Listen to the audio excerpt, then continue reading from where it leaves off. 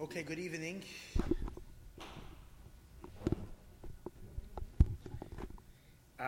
This week is Parashas Eikev.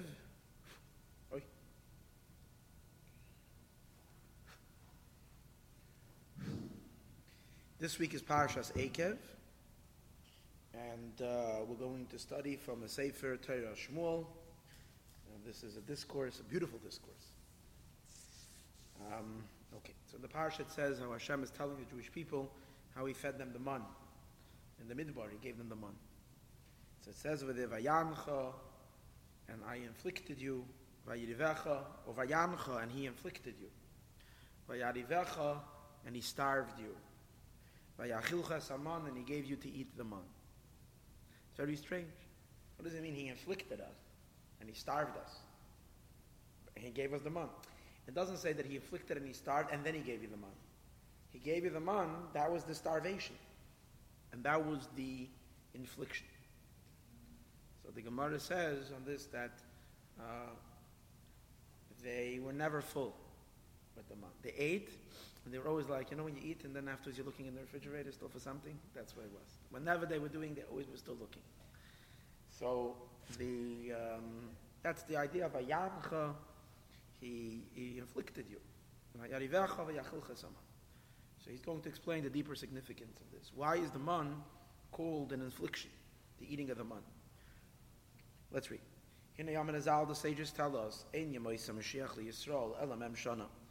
is no Mashiach days to the Yidden, only 40 years. It means that Yemoisa Mashiach, the Gemara says in Masechta Sanhedrin, that Yemoisa Mashiach is going to be for 40 years. Afterwards could be Tchias HaMeisim or other things. But the time called the days of Mashiach is a 40-year period. And why? How do we know that? So the Gemara learns it out. Shanamar, it says in the Pasuk, Samcheinu ki yemois in Nisanu.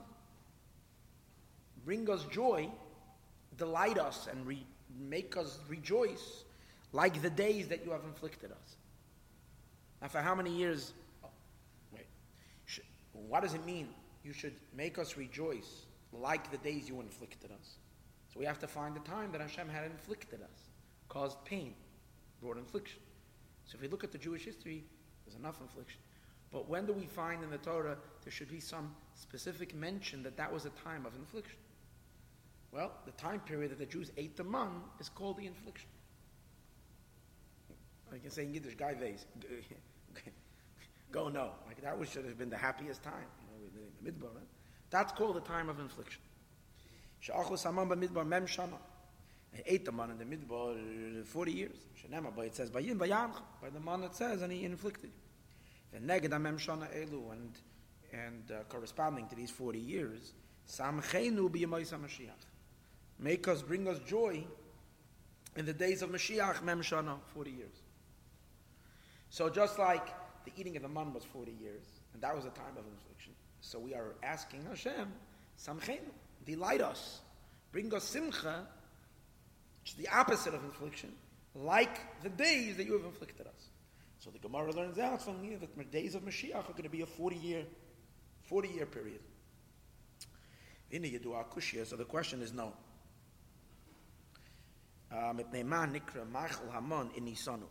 Why is the food of the eating of the food of the man called infliction?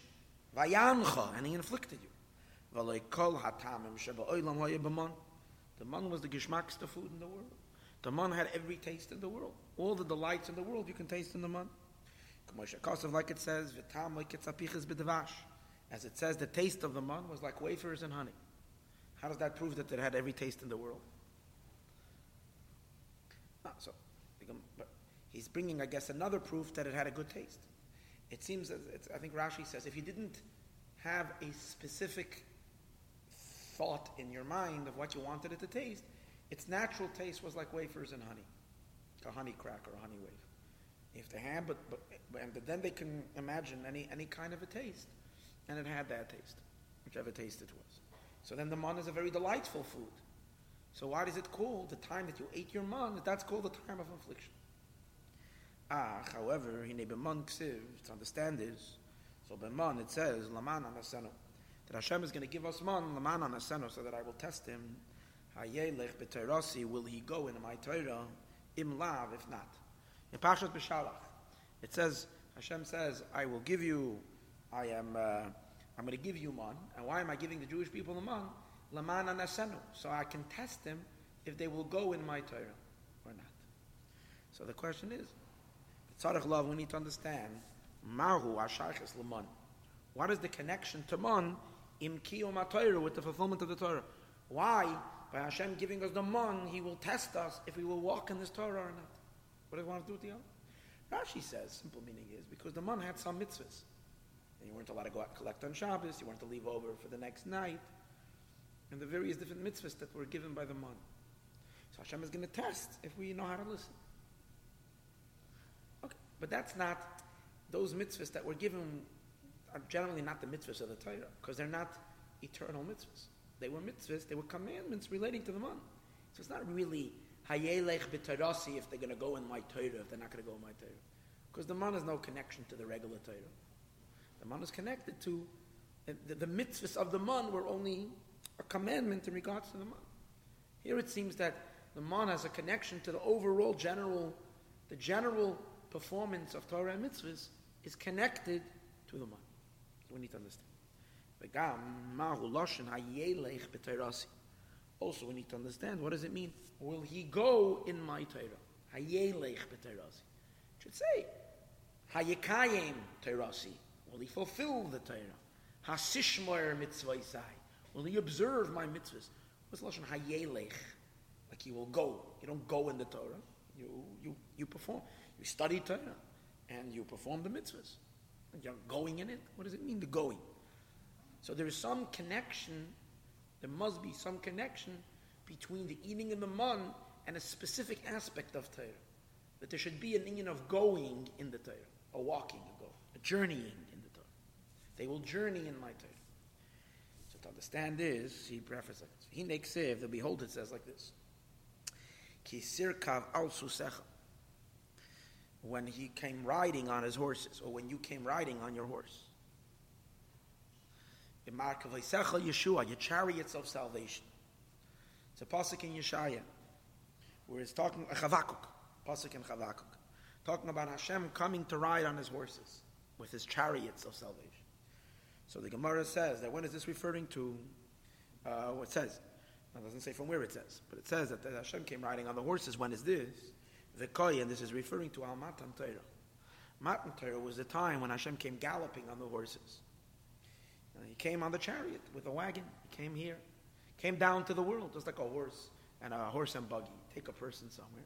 So too, where did Hashem come? He came to give the Torah to the world. Where did he? And so we call that event as him coming on horses. Ki yedu as it is known. Now, what is the connection? How is Hashem coming by to give the Torah to the world? In what way is that similar and connected to coming on a horse? Ki yedu as it is known. The oisius HaTorah nikra b'shem susim. That the letters of the Torah are called horses. The very aleph bays, the letters the Torah is made out of, those are the horses. And Hashem is riding on the horses, meaning He is the transmission of the Torah to the world. The bringing of the Torah to the world is considered the horses, the coming of the horses, because the letters. See, when a horse, the horses are coming. They weren't just coming alone.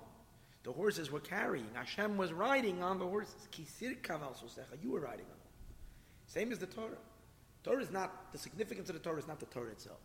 The significance in the Torah is the godliness, Hashem, that comes, that rides on the Torah. He mounts, he imbues himself into the Torah. And through the letters of the Torah, we're connecting to God. So God is riding, He's coming down to us, into our world, into our space down here below through the letters of the Torah. So He's riding on those horses. Now, letters in general are called horses. Why? Because what is a horse? A horse is a vehicle through which things are transported. Right? They used to have the whole postal system was all by horse, by couriers. There was a courier system where they would carry letters from place to place. And the horses would gallop and travel from place to place, carrying people, carrying the letters, and so forth. So too, But that's what speech is. That's what letters are. Because letters communicate. They bring. What is words?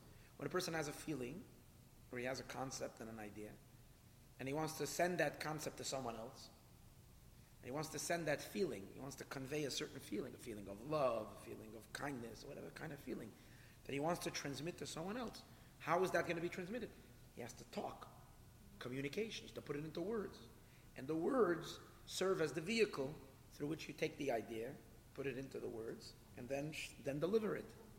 So that's why the words are called the horses, because they're the ones carrying the ideas, they're carrying the concepts, they're carrying. Now, when God, same as with Hashem, when Hashem came riding down to the world, riding on the horses of the Torah. Yeah. But he's going to explain. There's another aspect to why it's called the horses. We're going to see in a minute. They call them Matan Torah ki Yedu, as it is known, the Oisias HaTorah Nikra B'Shem Susim. The letters of the Torah are called Susim. I've just explained it earlier that it's called the Sus because Hashem came riding on it. Over here, he's going to mention that later too. But now he's going to emphasize something else. The reason why they're called horses is because these are horses that Hashem sends to us, that we can jump onto these horses and we can go for a ride. The Kamoi Shasus, just like a horse, Adam has the ability to carry, to raise a person, to bring him up to a very high place, and a person goes on a horse to places where he couldn't have gone on his own. There's a very high peak, and he couldn't have reached that peak. And the horse is what carries him up. So the same is also the letters of the Torah. They raise the soul of man. When a person studies Torah, he's jumping onto the letters and gallop after he studies it. While he's studying it, these words are carrying his neshama to unimaginable heights.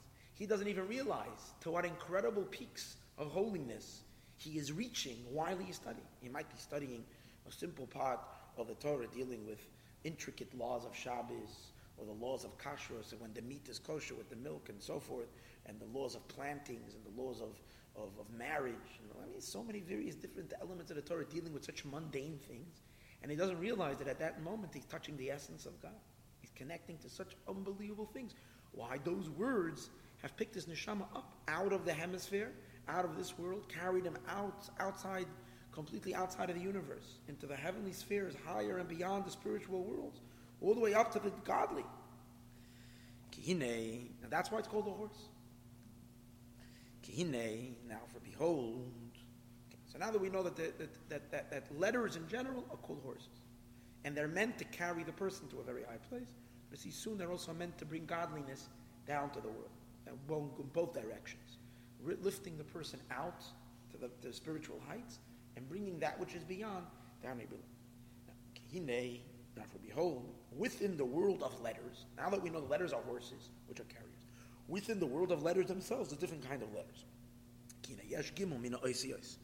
There's three types of letters. Ois azvin zeirin, there are small letters. V'azvin beinanim, and then there are medium letters. V'azvin ravrivim, and then there are large letters. What does that mean? That means that we find in the Torah, we find three kinds of letters. There's the regular size letters, that all the Torah is written. But from time to time, when we learn the Chumash, suddenly we find one letter that stands out. Either it's a bigger letter, or it's a smaller letter. The Beis of Bereshis Bara Elokim in the Torah is a big letter. The Chumash also a big letter. Also the Yud from the word V'ato Yigdal No Koyach Hashem, the Yud, the big Yud. The Dalet from Echad, the big Dalet. Then there are small letters. The Aleph from Vayikra, it's a klein chicken letter, small letter.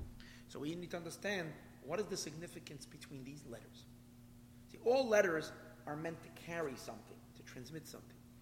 Obviously, if we have small letters and bigger letters, this what it means that the small letters means a small transmission, a contracted, smaller transmission. That Hashem is transmitting something small. A larger letter means that if the letter is larger, it means a bigger vessel, more light, more energy. So there means it's a higher transmission. And then the real super letters, the mega letters, over here this is bringing who knows what.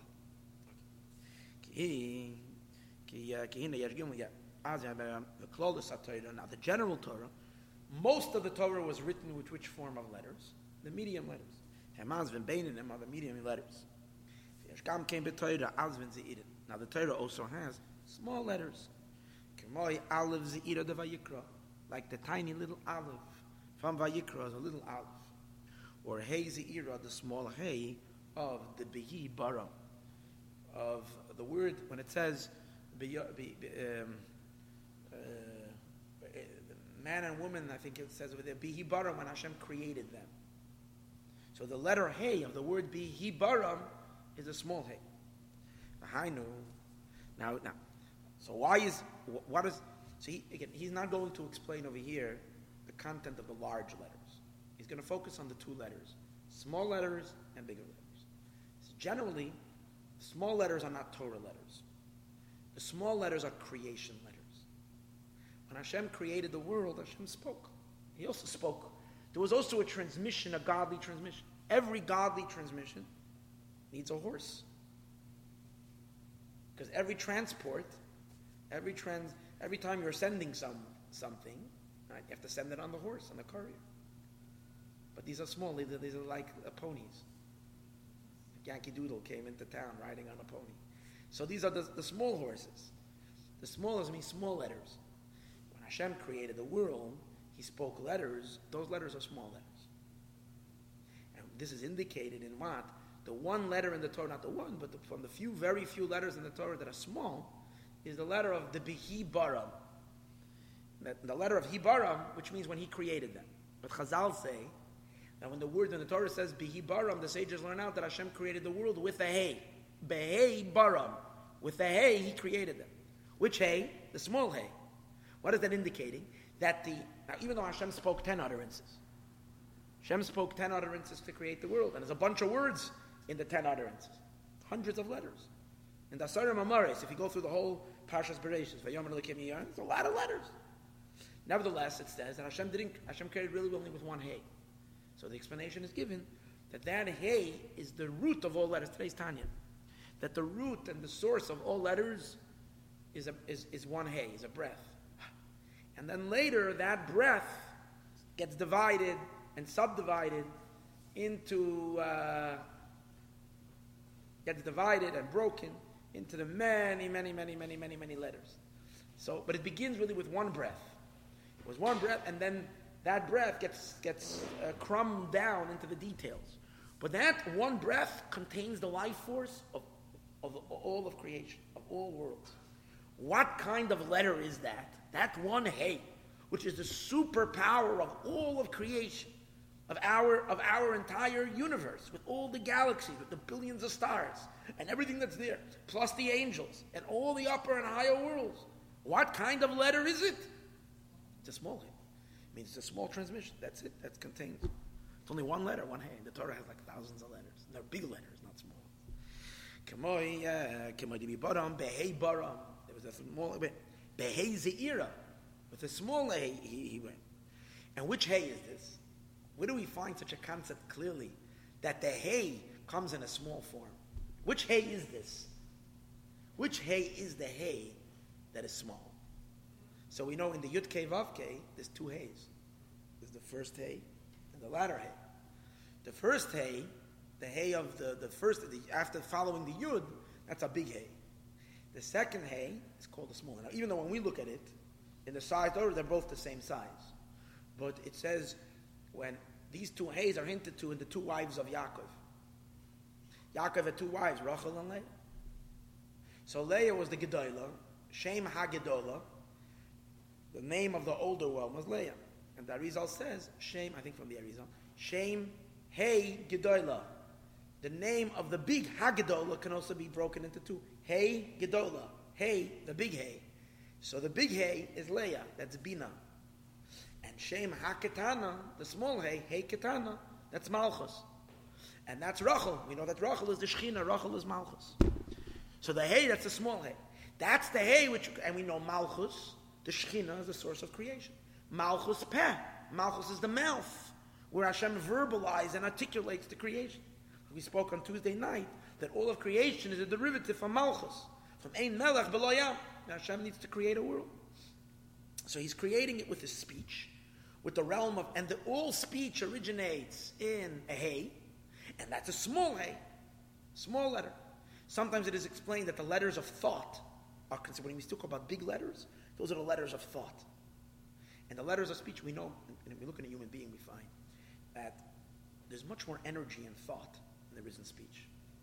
When a person is thinking something, there is the light, the radiance of the concept of the idea is so brilliant. You can never take the depth and the shine that you have in your own thoughts and put it into the words that you're saying. Automatically, when you're putting it into words, into words of speech, already it's weaker. It's not as potent. It's not as powerful. That's why the letters of speech are called small letters. Letters of thought are called. It doesn't say that mentioned over here, but that's, I think, explanation that's given sometimes. That the higher hey is the letter of machshava, bina, and the lower is the letter of malchus. Malchus is small speech. And that's the behei bottom. The ba'ois. Now, getting even more specific. Getting 2 lines before the end of the page of Tavav, first page. The ba'ois hey, because in the letter hey, now get a little more specific. This that the hey is the source of creation. That one hey, besides of a hay being breath, it's also in the image of the hay, of what the hay looks like. The hay has 3 lines: a roof, and then a right wall, and then a left leg, a left wall that isn't connected. It's an unfinished wall. That's the hay. What does that indicate? That indicates the 3 dimensions of creation.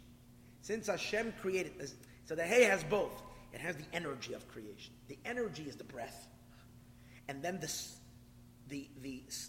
space of the hay and the image of it, which is the three lines that indicate what that breath materialized into. Hashem's breath that created the world created 3 dimensions of creation. It created the upper roof of the creation, which is called Olam Abriya, the world of creation, the world of the neshamas, of souls. Very, very mystical, deep, unbelievable high world. Beneath that comes the next Olam HaYetzirah, that's the right wall. And those 2 are connected because they're both spiritual. So the roof, the Olam Abriya and Olam HaYetzirah are connected. And then Olam HaSiyah, this world, is hanging because it's disconnected, because physical matter is disconnected from the spiritual worlds in the sense that we don't feel any godliness here. So there's a certain interruption, disconnect. So it also says in the Pasuk, Barasiv Yitzartiv, Afasisiv. Hashem says, L'chvaydi, for my honor. Barasiv, I created them. Yitzartiv, I formed them. Afasisiv, I also made them. He adds the word af. Af is an interruption. So there is that little space that's there. But Akopanim, what do you see from here? That the hay indicates all of creation. And that, notwithstanding the enormity of this, because the creation is endless. It just goes on. Just the physical creation, just from a scientific perspective, is endless. Nevertheless, and take a look, including in this, the worlds beyond the spiritual worlds are endlessly beyond what our world is. Nevertheless, the sum total of it all is one letter of God. What kind of letter? A small letter. It's not even the regular letters of the Torah. It's a small letter. It's the tiny letter. The behei bottom. And gimel kav into one is gimel up. So the ba'ois hey and gimel kav and the other 3 lines. Tumunas gimel oilamais, which is the form of the 3 worlds. Berasiv yitzartiv afasis. I created it. I formed it. I also made it. Vuklulusam and the general amhei zeira. They're the small hay. Now, where do we find that the creation is connected to a small letter? That the world is considered small. See, again, why is the letter small? The letter that creates the world is a small letter. And that is because the creation is considered very small. Because creation is an insignificant thing. That's why to create it, Hashem had to contract his energy, not expand and exercise his might. Quite on the contrary, he had to restrain. Creation was an act of restraint, not an act of expression, of expansion. Hashem had to restrain and pull back and only transmit a tiny little bit. So it says, Nar ha'yisi gam zakanti. It says, I was a youngster and I've also become old. V'lo ra'isi tzaddik nezav, I've never seen a tzaddik. So it says like this. Who says this pasuk? Who says, I was young and now I'm old? Say, a lot of people say that. I'm old. No, you know who said this? It says the Sarei Shel Olam. The Gemara says that this pasuk is referring to the minister of the world, the Malach, who is the ministering force of the world, is called Malach Metatron. So Malach Metatron said, I was once young, but now I'm getting old. Basically, because creation is subject to time. And time equals aging. With time comes aging. So it impacts all levels of creation, even the Malach, which is the super channel of life into the world. That Malach is also for Eltad Gavod. He says, no. But the reason not, but that's a simple meaning. I'm old, and now I was young, and now I'm old. Deeper meaning is that he's called young. Nar means a youngster, because all of creation is immature, small, childish. So the Malach of the world says, Nar, I'm young, I'm small, I'm like a baby, I'm a youngster. Nar is Gamza Kanti, but what does it mean he aged? Aging, the Kanti, the elder, Zoking, it means an adult. The creation is considered small. That's why it's considered like a child. It's not considered mature and big. Only the godly realms is considered old, meaning in an adult state, as a large thing, not small. Only Hashem. Huh? So it says that there's a little mimer following this one, the same mimer, but a little in a different version. That's where I'm taking a lot of the things that I'm saying. So he says over there that the Gamza Kanti is referring to Shabbos. In the weekday, the creation is stuck in its limitations, in its boundaries. So then the minister is also Nar, he's young. On Shabbos, he enters into Atzilus, the world of Bria, Yetzirah, and Asiya. The three worlds rise, because Shabbos, there's Aliyah Sa'ilamais, the worlds rise. Which means that the Malach, the energy of the world, connects to the super energy that's higher than the world. So that's what it means. I'm now on Shabbos, there is a maturity. But what do you see from here? That the general Klal Sa'ilam is called Nar, young. Shasare Shalom again. So, Nar Yisi, we're going on to page Tav Zayin. Second page on it's the Sula's first page. Sareh Shalom, the minister of the world. Amro, he said it. And what is this Nar? Ubchinas Katnos. Nar is considered is small. Why is that? In order that there should be worlds and creations that are limited. Say why? The question is why? Why does Hashem have to? Why is the life force of the world considered so small and tiny? He says because that's what the worlds are. Because in order there should be worlds and creations, Baalegvul, that have a limit. What's the limitation of the world? The world is enormous, and nevertheless it has an end. It says like this: the Gemara goes through Masechtas Chagiga, a whole measuring of the size of the world. Now, of course, it doesn't mean measuring in space. The Gemara says like this: that's from here to the heaven, to the first heaven, to the first rakia, is 500 years. What does that mean? Simply, it means it takes 500 years to get there. But it doesn't mean that. It has a deeper meaning. It's 500 levels, whatever. Good. Then it says the thickness of the heaven. It itself, the heaven itself, is 500 years. Then the space between the first heaven and the second heaven, another 500 years. Second heaven, the space of it itself, its thickness, 500 years. And you go higher, right? Each one, between the seven heavens, each one 500, and the space between them is 500. Okay? So we have 7 times 2, 14. 14 times 5, 100. Then it says above there, above 16. No. Oh, 60, yeah, whatever. So then, above that, begins the Chayos HaKodesh, the beasts, the supernal beasts. So it says that from their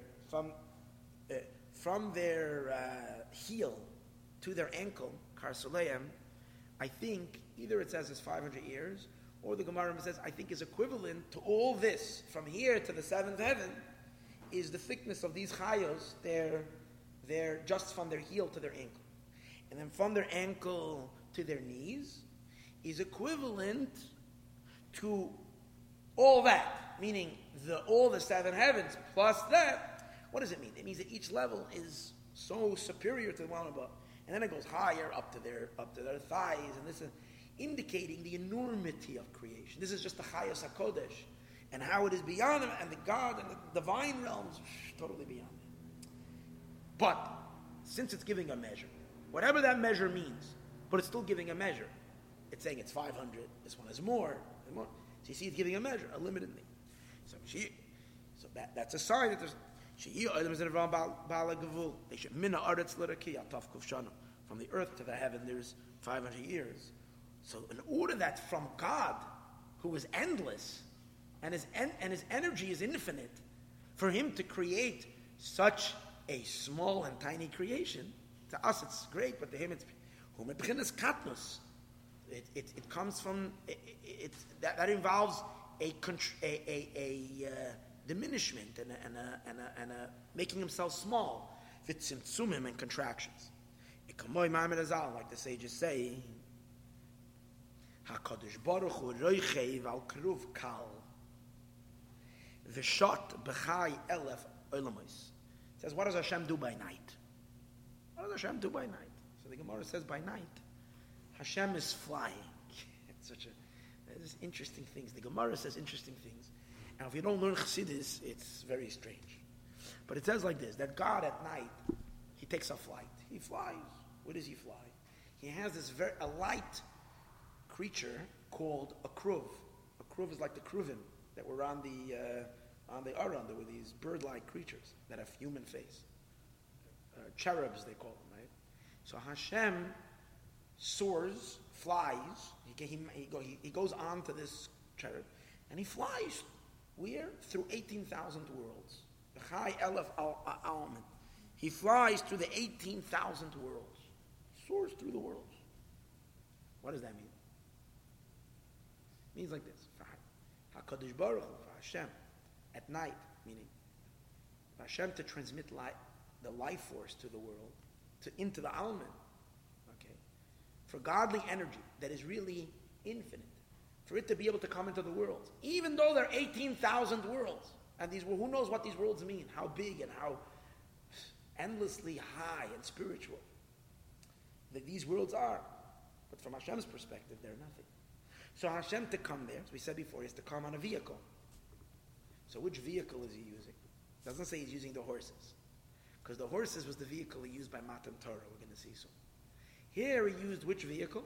This cherub, this kruv, and he goes flying on this kruv. Now, what did the Gemara tell us about the word kruvim? Why are the kruvim called kruvim? Because they had a baby face. Karavia means a child. So now, which means that in order for Hashem to transmit his life, he's the adult, to transmit to the creation, he has to do it in a very childish way. That's why the transmitting force is coming. He's flying on this kruv that has which is kruv means a child face. Kruv, karavia, and pezutra, a small face. That's what we learned earlier. That's what it means. The small letters. The small letter, the small hey, is representing the small face, the face of a child. And that is through the small letters. The small letters that Hashem used to create the world. Which letters are these? It begins with the hey, but really it expands into all the letters of Baal Beis. Because when Hashem created the world, we said he spoke all the 22 letters. Asarim Amaris. As we say, Va'atom achayes kulam. That Hashem, you give life to all of creation. So the word Va'ata indicates Aleph through Taf. The word Va'ata simply means you, God, give life to the world. But also the word Ata is Aleph through Taf. Ata, from the Aleph until the Taf. Machaya, you give life as kulam to all the words. From the Aleph to the Taf, you give life to the world. But what letters are these? These are the small letters. These are not the same size like the letters of the Torah. This is not the same size. This is not the same size like the letters of the Torah. Because the letters of the Torah are considered large letters. And these letters are considered... Yeah, this is the office of the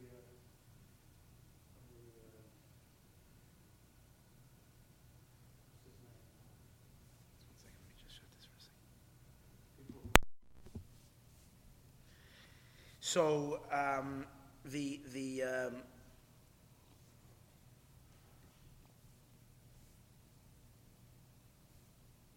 so these are the small letters. I'm just going to review this. In the letters of the Torah, we know that we find small letters sometimes, like a small aleph of Vayikra, in the regular letters, and sometimes the large letters. So he's explaining that the letters of creation that Hashem used to create the world are small letters, not the regular, which indicate that it's a small transmission, a very little limited type of light. This is through the small letters. Through the letters of Aleph through Tav.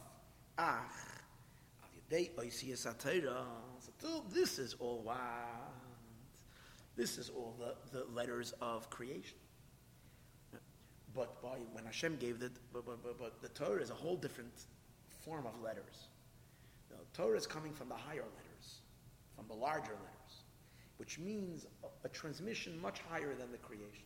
As we say, Alpayim Shana Kadma Torah L'Olam. The Torah comes 2,000 years before the world. And as we're going to see soon in the Maimer, 2,000 years is referring to Chachma and Bina. Chachma is, they're called Alefcha Chachma, Alefcha Bina. I will teach you Chachma, I will teach you Bina. The word Alefcha, from the word Elef, there's 2,000 years. Chachma Bina.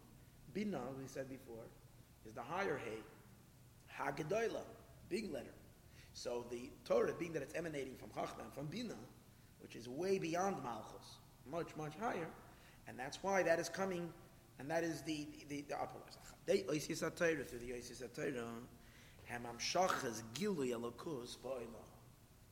This is what draws forth. They're the ones, these letters, the letters of the Torah, they draw forth godly revelation in the world. Meaning to say like this. The small letters, their intention of these letters, what these letters are supposed to accomplish, is to create the world, to create the creation, to create what conceals on God. That's the creations. Creations are blocking, they're concealing, they're covering up. Because by their very finitude, by Hashem making them in their fixed and limited way, they're blocking on the infinite light. So the world is created as a helam, as a concealment. The Torah is coming to the world to what? To enter into this concealment and over here reveal the infinite, to bridge the finite with the infinite. So first Hashem made a tzimtzum and a contraction, and created a world. But then what he wants us to do is to sort of undo that tzimtzum and bring the infinite light and connect it to the creation. So that's why the Torah is large letters. Because the only reason we said earlier that the letters have to be a small letter was to contract and to conceal.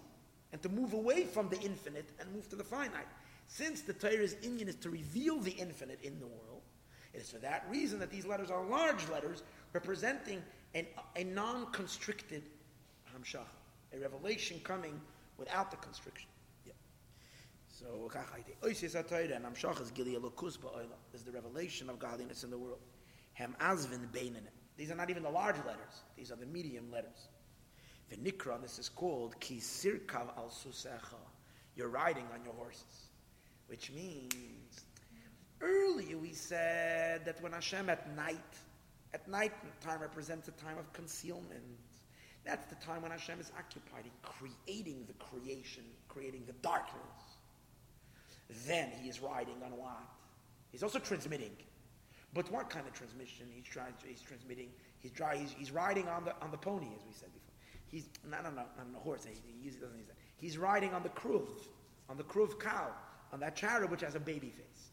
But by Matan Torah, he came riding on a horse. So you're going to say, hey, hold it. Riding on a horse seems to be lower than riding on the kruv. Kosef, the kruv has a human face. And the human is higher than the animal. True, it's a baby face, but it's still a human face. As opposed to the horse, which we're saying, Matan Torah, Hashem is transmitting from a high, just like a horse is, a horse and a riding is when you're bringing something from one place to another place. So when Hashem is bringing light to the world, so by Matan Torah, he was bringing a higher light to the world, coming on a what? On a horse. So v'nikra kisirkav al susach, it's called coming on the horses. Shalamayla me markava deroichev al kruv kal, which is higher than the markava of riding on the light kruv. Afal pishu b'chinas adam, even though the kruvim that were on the Aron, on the ark, had a human face. So they were human. However, it's a small face. The Hey Zeira, it's the face of the small Hey, the Shechina. And it's Kliya, which in general is considered like a child. Aval, Oisiyas HaTorah, and Nikram, Susim. Shalamayla, Mebchanas Adam. It's higher, they're called horses, which is higher than man. What does it mean? Why is a horse higher than man? Horse is supposed to be lower than man. Ki Yedu, it is known, the Sus, Gematria, Beis Pa'amim, Samach Gimel. The word Sus, you have two Samachs, and then a Vav. So it's 126.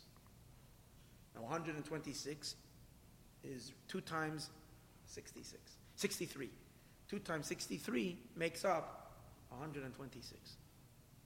Now we know that the Samach Gimel 63 is one of the names of Hashem. The Yud Kei Vav Kei manifests itself, or can be calculated in many ways. Shem Ayin Beis, name of 72. Shem Sag, name of 63. Right? And there's the name of 45, name of 52. Now the name of 63 is a very, very high level. It's referring to the light before it has been contracted. Isn't it? Is the name of Samach Gimel.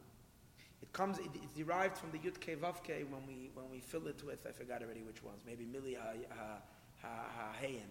No, Mili Ha-Yud.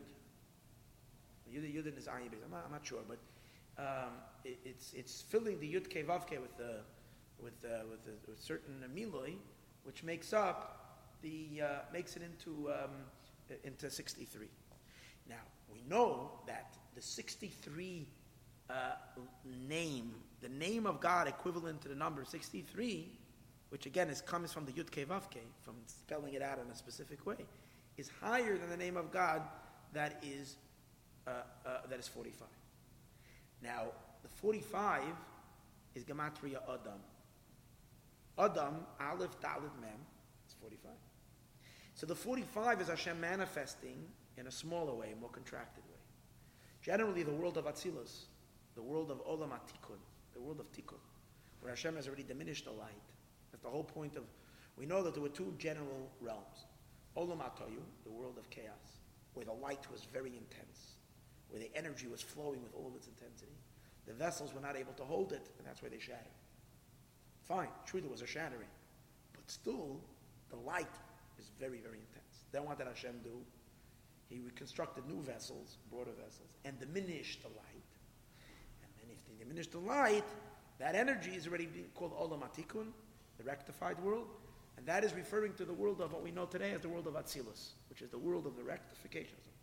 That world of Atzilus is Gematria Adam. That energy of that transmission is the name Adam, which is the name of 45. The Olam HaToyu, no, Atzilus is not Gematria Adam. Adam is Gematria 45, but the name that dominates in the world of Atzilus, the energy of the world of Atzilus is Adam. That's where the Adam Elyon, the supernal man, is the spheres, the attributes of Atzilus, the attributes of the world of emanation, of the 3 intellectual attributes, 7 emotional attributes. That whole parts of is called Adam, the Adam Elyon, the supernal man. Adam is Gematria 45. Higher than that is the name of Samach Gimel, which is the energy of Olam HaToyu. The horse comes from the world the horse comes from the world of Samach Gimel, from the energy of Samach Gimel, which is higher than the energy of if so, why is he a horse? If he comes from such a high place, why? Because that's the whole point. Shem Samach Gimel collapsed. There was a Shviras HaKelim, it didn't hold. So that's why the horse is already coming, the sparks that have fallen, that energy that has collapsed, fallen down into this world, and so it turns out to be a horse, which is an unrectified creature. It's a non-kosher animal, Tamei animal. But in its source of sources, he's higher than the human being. Because he comes from a higher energy, just like the light from the world of Tayu is higher than the light of the world of Tikkun. We spoke about this many times. The reason why a human being is nourished by food coming from things that are lower than him. Why is a human being eating food and taking his nourishment from vegetation and animals and so forth? So we explained many times, because they have sparks. The sparks from the world of Tayu. The human soul is from the world of Tikkun. And that's this week in the parish. Ki lo lechem levad yichya, Adam man is not living on the bread. Ki al moitze pi Hashem, the spark of Hashem's name that is in the food, that's what the person is living on. So that spark comes from the world of Samach Gimel. Now, where is that emphasized more than in any other creature? In which part of this world do you see Samach Gimel energy more than any? On a horse. Because the very word sus is a gematria 2 times Samach Gimel. Because sus is 2 samachs and a vav, 2 gimels. So you have the horse is the ultimate of the energy of the Samach Gimel, of the Samach Gimel light, of the Samach Gimel light. So the horse represents the infinite. The horse is a fallen spark from that. Now, even though, so on the one hand, we mentioned before, the horse is lower than the man, because the man didn't collapse. The world of Tikkun never collapsed. So the man's neshama comes down in a pure state, in a holy state. It hasn't been, the man's neshama has not been impacted by this collapsing and by this falling. So the person is, the Adam is in a rectified state. However, the horse is an unrectified state. So lamati is lower. But just like we said in all food, we can see even though the food is lower than the person, nevertheless the food possesses within itself a certain potency and an energy higher than a person. In that what? That the human being is nourished from the food. So we see that also in a horse. That a horse has power over the person. Where do you see horses? The person dominates the horse, but at the same time, the horse can take a person to places where the person can't go. So you see that a horse has strength that the human being doesn't have. And horses have always been man's companion, but the horse takes people to a place where he couldn't go. So what is that indicating? It's indicating the godly source of where it comes from. That he comes from the name of Samach Gimel, which is high. Now, being that that's the case over there, now we're going to take this thing and apply it to Hashem riding. When Hashem, this is all when we're speaking, right? Samach Gimel after. But there's also this that we mentioned earlier, that Hashem rides at night. It says that what? Every night Hashem goes riding on this keruv creature who has a human face. And he floats, as the Gemara says, in 18,000 worlds. And then by Matan Torah, Kisir Kavasusecha, Hashem was riding on horses. Was the nafkamina. So which one is higher? Hashem riding on a human face, or Hashem riding on the horse? So he's saying Hashem riding on the horse is a much higher amshach. Because the whole human is already coming into kelim, into vessels, into tzimtzumim, into contractions. It's the whole thing of Olam HaTikun. It's contracted. In Olam HaToyu, the light was endless, which means it represents the infinite. Torah, the light of the Torah, the energy of the Torah is coming from higher than the tzimtzumim, higher than the contractions. In creation, Hashem had to contract. And therefore, the transmissions were small letters, Azvin Ze'irin, the small letters, Dasarim Amaris are the small letters of the Aleph Beis, indicated in the Behei Baram and the small Hey of creation. Those are the small letters, the Kruv Kal, the baby face. However, by Matan Torah, the letters of the Torah are large letters. The bigger letters, which means a higher Amshacha, those are the horses that came by Matan Torah. So now let's see it inside. Okay. But the letters of the Torah, they're higher than Adam. Kedua is known the sus gematria based pamim samach gimel. The sus is gematria 2 times samach gimel. Shalamayla mama. It's higher than the name 45 hanikra Adam that's called Adam. Vasus yesh like koyach yosim in Adam, and the sus has greater strength than the person. Elachem b'matan Torah, and that's why b'matan Torah hayagilui oirein seif baruchu al yedei oisiyas haTorah. By matan Torah there was a revelation of what? Of the oirein seif. Meaning in creation there was no revelation of the Orein Seif. Because in creation, Adarabah, the Orein Seif was hidden. The infinite light was hidden in creation. As we mentioned earlier, creation was an exercise of concealment, not an exercise of revelation. However, by Matan Torah was the time when Anoichi Hashem Elokecha, when Hashem revealed himself. How did he reveal himself? Through the Torah.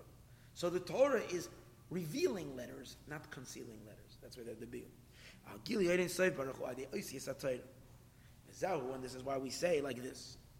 We say in davening, we thank Hashem, and we say, Yahalalu Hashem Hashem. Praise the name of Hashem.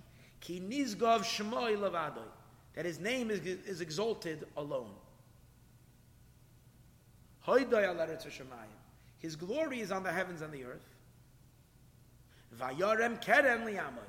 And that Hashem, however, raised to his nation, to his people, he raised a horn. Or raise them up to. What does the pasuk say? The verse is saying like this: First is like this. Yahalalu Hashem Hashem. What should be praised of God? What could the creation praise? Shem Hashem, only the name of God. Because in creation, what did Hashem invest in creation? He's going to explain. Only his small letters, only a tiny little ray of him. That's why it's called Yahalu Hashem Hashem. And more than that, even his name, Nizgov, even his name transcends the creation. The name of a person is generally external to him. It's not him. But even Hashem's name is too deep, too powerful, too intense for the creations to bear. Ki Nizgov Shmo Levadoi. His name is alone. Creations don't touch the name. Hoidoi al Eretz V'Shamayim. Only a ray of his name is what manages to be to come in to be the letters of the heavens, to enter into the Eretz V'Shamayim, to serve as the life force of all of the cosmos and all of creation. Shebchina Shema Yizbarach Gam Kim Kadosh Umuvdal. Even his name is also separate. It is above the worlds. A ray of his name, as glory of his name. Al Eretz V'Shamayim is on the heavens and the earth. The general life force of the world, is only a tiny little ray. Just like we said now, this ray is represented in the small letters. Hey Ketana, the small hey. That is, when does the creation remain stuck only with the ray? That is when, before we study Torah, before Mount. To his people, what did Hashem raised us up to be able to go beyond the creation and access the very bulk of the light itself. To the Yidden that are his close people, through Torah mitzvahs, Sheyizgale Shmoy HaGadol, his great name, like we say Yizgadol the Yiskadish. Shemei Rabbah, the great name, the Yiskadish Shemei Rabbah, the big name of his. Meaning his name, as it is higher than the creation, that should be revealed in the world. This is why the sages say, so Jews have a very important role to play, and Torah has a very important role. Creation is an act of concealment and contraction when Hashem has hidden. And through Torah and mitzvahs, we reveal the Ein Sof in the world. And this is the reason why Chazal say like this: just like the world cannot be without ruchos. We'll see what that means in a minute. So too, there cannot be the world without Jews. Now, what does ruchos mean? This is the Gemara 29, the Gemara Masechtas Tainis. That the Jews are compared to the ruchos. What are the ruchos? So there's two interpretations. First interpretation is ruchos means without the directions. For space to our world is existing within the context of space. In order for there to be space, you have to have the different sides. What makes up space? North, south, east, and west, up and down. That's the way we know space, right? Okay. So the Gemara says like this: just like the world can't be without the 4 or the 6 directions. So too, there can't be a world without the Jewish people. There can't be a world without space. So he explains like this.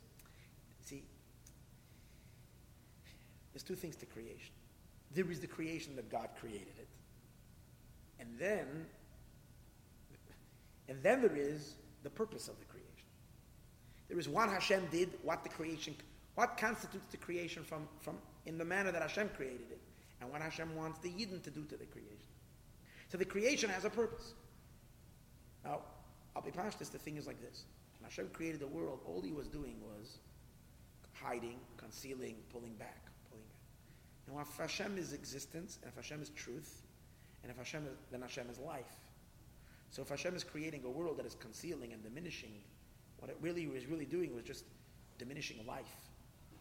More and more and more and more and more and more and more. See, on one hand we think He was creating life, but He wasn't creating life, He's diminishing life.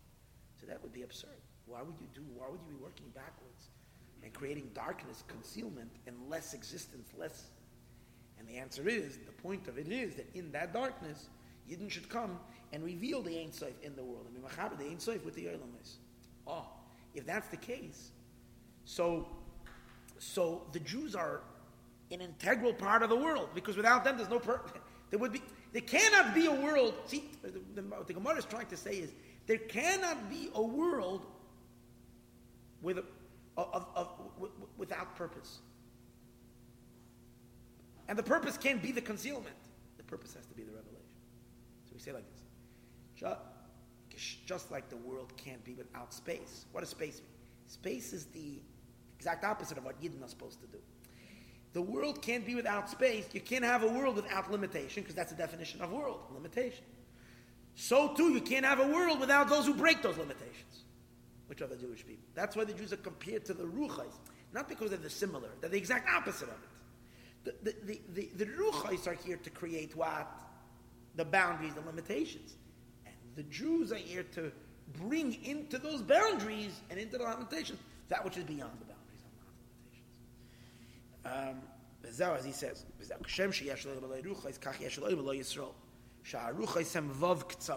the Ruchais are the four directions, which constitutes all of space in our world. But the six directions don't only constitute space, they really constitute the root of space also. Because we know that the six directions don't only begin in this world. North, south, east, and west have its divine origins. The divine origins are the six godly emotions. Chesed, Gevurah, Tferes, Netzach, Chod, Yesod, the six emotions, they are the six directions. That is the underpinnings of the Ketzavos of the world. But what are they called? What are the six things? How do we call them? How do we refer to these six attributes? Midas. What does Midas mean? Measurement. Because that's where measurement begins. That's where the limitations begin. In the measurement, the Eibishter is already setting a measure. Higher than those six attributes, there is no measurement. There's no space. There is no measurement because it's infinite. Chachma Bina is not yet restricted. There's no measurements there. It's only the main inyan of Hagabala already begins where? In the six. That's why it's also time. Just like it affects the six directions, also time. Kisheshes Yamim Asa Hashem, the 6 days of creation. 6 days are the six attributes because that's what sets the limitations and the boundaries of our bounded existence. But the point over here is there can't be a world without the Ruchais, but there can't be a world without Yisrael. Because the point is that in those boundaries, we should be Megala what is beyond those boundaries. And Makar Sabas Eilam is Bibchinas Hela. Val Yedei Yisrael Va'atayra, and through Yidden and the Torah, Mamshichem, we draw forth Gili Elokus Ba'olam, the revelation of godliness in the world. V'zehu, and this is why we're supposed to read this word Shenikra. V'zehu Shenikra Talmidei Chachamim. That's why the Talmidei Chachamim are called Banayich, Uboinayich. They're called your children, but they're also called Boinayich, the builders. Al Tikra Banayich Ela Boinayich. We build the world. What do you mean we build the world? God built the world. No, because the purpose of the world is that it shouldn't be a place of godly concealment. It should be a place of godly revelation. So you have to build it. It says Talmidei Chachamim are those who build the world. What kind of building are we building? We're building a home for Hashem from this world. Liyos Gadol Havaya Be'ir Elokeinu. Gadol Hashem Be'ir Elokeinu. The world itself is called Ir Elokeinu. It's a city from Shem Elokim, contractions. By the name of Elokim, that's the little hay. The little hay is Elokim. We know that the little hay is referring to the very root of the Olam of Adibur, the world of speech, because all speech emanates from what? From a breath, as we mentioned earlier. That's the root of speech. And we know that we learned in Tanya the other day that Hashem created everything through letters. It's the letters that are making up and constituting all the creations. And that's why the world is called a city. Why a city? Because what is a city built? A city is built from stones. Sefer Yetzirah says you take many stones together, you build a home, and then you build another home, then you get a neighborhood, then you finally get a city. So by constructing all these things. So to Hashem's letters, the words that Hashem spoke come together and create all the creation. But it's all called Ir Elokeinu, because it's all coming from Shem Elokim, from the Tzimtzumim, from the contractions, from the Azvin Ze'irin, from the small letters. Yidden are here, Gadol Hashem Be'ir Elokeinu, to bring out the Gadol, the Gadlus of Hashem, which is connected to the Shem Havaya, Yud Kei Vav Kei, where there's no Tzimtzumim over there. And the Shem Havaya is Gadol Hashem Be'ir Elokeinu. Who does that? Those that are Boineh, they build up this world. Talmidei Chachamim, Torah Mitzvahs, that's what does it. There's God lavai bir lakein. V'zeu klolis inyan matan Torah. And this is the general idea of matan Torah. The Yisrael am karoivai. The inyan of the Torah being given. The Yisrael and the Yidden am karoivai. Shal yedei oisi oisa Torah. It's through the letters of the Torah, because we said before, every transmission needs letters. They draw down the Gili of the Ein Sof in the world. They bring down those horses that bring the merchandise. The horses come carrying. By Matan Torah, Hashem came on the horses. And when we learn Torah, we're channeling horses. Never understand. Good. So now we know the general idea of what letters are, what the inyan of Torah is, introducing a whole higher dimension of letters into the world. Now we have to understand. Now we need to understand, what does it mean? Hayelech b'Torasi. Will they go in my Torah? Because we said before that the pasuk says, Hashem said, "I'm giving them the man. Laman anasenu," said, "I will test him." Hayelech b'Torasi. Will he go in my Torah? So there is an inyan of Torah itself, and there's an inyan of going in Torah, journeying in the Torah. So what's the inyan? We need to understand that what is it that we bless when we make the blessing on the Torah? We say noisein haTorah, that Hashem gives the Torah, lashon hoida. It's a lashon of present. Hashem is giving now the Torah. So the question is, for the kama alafim shana shatayra nitna, there's already thousands of years that the Torah was given. The Amen Azal, the sages say to us, b'chol yom yibanach chadashim, that every day the Torah should be to you like it is new. From the words noisein haTorah, it's implying a present, that Hashem is giving it now. So the sages say to us that every day when we study Torah, it should be like the Torah is new. Kichadashim, like it's new. But he says, what do you mean? How should it be like it's new? How can it be? How can the Torah be like it's new? If what? The Torah is given to us already 2,000 years ago. So what does it mean the Torah is new? Why? How is it? In which sense is the Torah new?